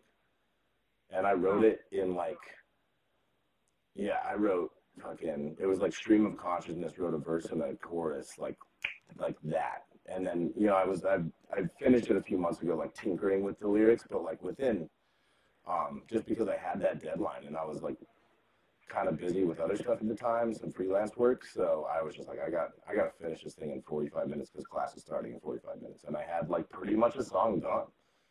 I love deadlines. I absolutely love deadlines. One of the kind of tenets of the artist way is that, and this is, real talk, I don't do this every day. I want to, but I don't. You know, is like basically first thing you do in the morning is, or afternoon, whenever you wake up, is open a journal and just write 3 pages. Doesn't matter if you have nothing to say or think, just open that channel. And I will say, when I was on top of my shit and doing it, I felt like a channel had been opened creatively, and I was just inspired more. I was writing more. I was like, just like getting ideas, and like, I don't know if you've ever read Big Magic from Elizabeth Gilbert, but that's another book on creativity. And her whole belief is that we as creatives are vessels for ideas. The idea does not come from us. The idea is existing in this creative universe. And if it lands on a creative, it is their duty to execute the idea. And if it doesn't get done, it just moves to the next person. And she has this amazing example. I'll try to be quick about this. She wanted to write a novel. It was going to be set in 1920s Brazil. about this woman who went and down there and met this like expat and gets involved in this whole like export murder mystery, like very specific, detailed. And she never actually got around to writing this novel because she wrote another book. And then about a year later, she ran into another author friend. They hadn't talked in a year. That author described how she was writing a novel, and it was the exact same idea, like to a T. Really? Details. Yes. And when I read that chapter in the book, I just got, Sorry, you cut out. When you read that, are you there? Can you hear me? yeah. Okay, Can you hear me? said when you read that, I can hear you now. It's just You so said when fascinating. you read that, you were, Like, sorry, go ahead. oh, yeah, when I read that chapter in her book, I was just, like, blown away because if we can think about it in that way and take the personal ego out of it, like, how comforting is that? It's like how the Greeks used to, like, the word genius to the Greeks, and I could totally be fucking this up here, but, like, the person is not the genius. The genius visits the person. The genius is the idea. You know, it's like human beings themselves are not the geniuses. We are visited by the idea, and it is through us that it is executed. And, like, that just kind of makes it a little bit more comforting. It's like, you know, this pressure we put on ourselves as creatives and artists to be, like you just said, it's like, you're going to write bad songs. But, like, when I sit down and the first thing that comes out isn't fucking McCartney or Lennon-esque, I'm just like, I fucking suck. You know, and it's like, well, but what if it's just that the idea wasn't quite there that day, and it's fine. Maybe tomorrow it's going to be there, you know, but if you just kind of try to show up a little bit every day and say, like, okay, my creative channel is open, like, what you got for me? And think of it as just more like you're getting visited by these ideas instead of you being solely responsible as a flesh and blood human to produce the world's greatest art. It's kind of gives me a little bit of comfort and ego slack, if you will. Yeah, I mean, trying to make it less personal, but also knowing, like, part of why we want to do it is because we want to put our personal touch on it. I know Elizabeth Gilbert would write a very different version of that book than her friend. It may be the same idea. Oh, totally. You know, and it's like, that's what I love about, you know, being an individual and an artist. But yeah, like, making the inspiration part of it less personal and less tied up in, like, your own worth is, like, really valuable. And it's hard as fuck. I mean, I've been struggling. It's like I've been writing a lot with the guys, but I haven't been writing on my own, so I feel like I haven't been doing enough. I can be pretty hard on myself if I'm not, like, meeting, like, unnamed quotas that just exist in my head due to my anxiety or whatever. There's no actual numbers. I just know in my head, it's like, well, you're not doing enough. Yeah. And so but yeah, I mean, it's like the inspiration part of it's not personal. And it's also, it is a muscle. Like, you can, I was doing the artist way for a while too, and then I got banjo, and my mornings just got kind of taken over by taking him out and everything like that. And I definitely miss it. I want to get back to it. But I know exactly what you mean. Like, when you open up that portal and you just, like, make it an exercise, it just becomes a stronger muscle, and you get better at, like, tapping into whatever it is that gives us ideas. Yep, absolutely. Well, if you want an accountability buddy, I got you, because I also work Hell yeah. deadlines, and accountability is what I need to get shit done, which is kind of we should. But I know, I would love that. I also like the community you and Kat have both talked about in LA. Just has me super curious, and I would love to. Sometime this winter I want to try and come out, even if without the band, just solo for a little while, and try and do co-writes and, you know, songwriter things, you know, just to kind of, like, you know, dip my toes in that world. I'd love to hear about that. I'll let you know when I kind of have, like, a time kind of planned out. Please do. You can always, and you're always welcome to crash in my studio room, and I just would love to create with you. And yeah, that would be awesome. I think I'd love to do a co-write. Yeah. One more time. Sorry, were you just complimenting Oh, you. I You was can repeat that. complimenting how amazing you are. Oh, yeah. Please finish your thought. No, I was just saying that I've just been so stoked to like have met you this year, and you know, for those who are listening, Guyville and Charles Ellsworth have now played like 5 shows together, and it's like this loving, like you're our like, you know, musical husband, and we're your musical wives, and I just love it, and I'm really, really honored that you like had me come on here, because it's so fun to talk about this stuff. It's my religion, you know. Like I love talking about it with other artists and diving into like what goes on in our head and how we get out of bad thought patterns and just believe in ourselves more, and all of it. So this has just been really amazing. So same. No, I really love that I've met you and Kat, or I knew Kat before, but that we've like kind of been playing together so much, excuse me, in the past year, because it's been less than a year since we played it, or it's been kind of around a year since we played at Hotel Cafe, I want to say. Yeah.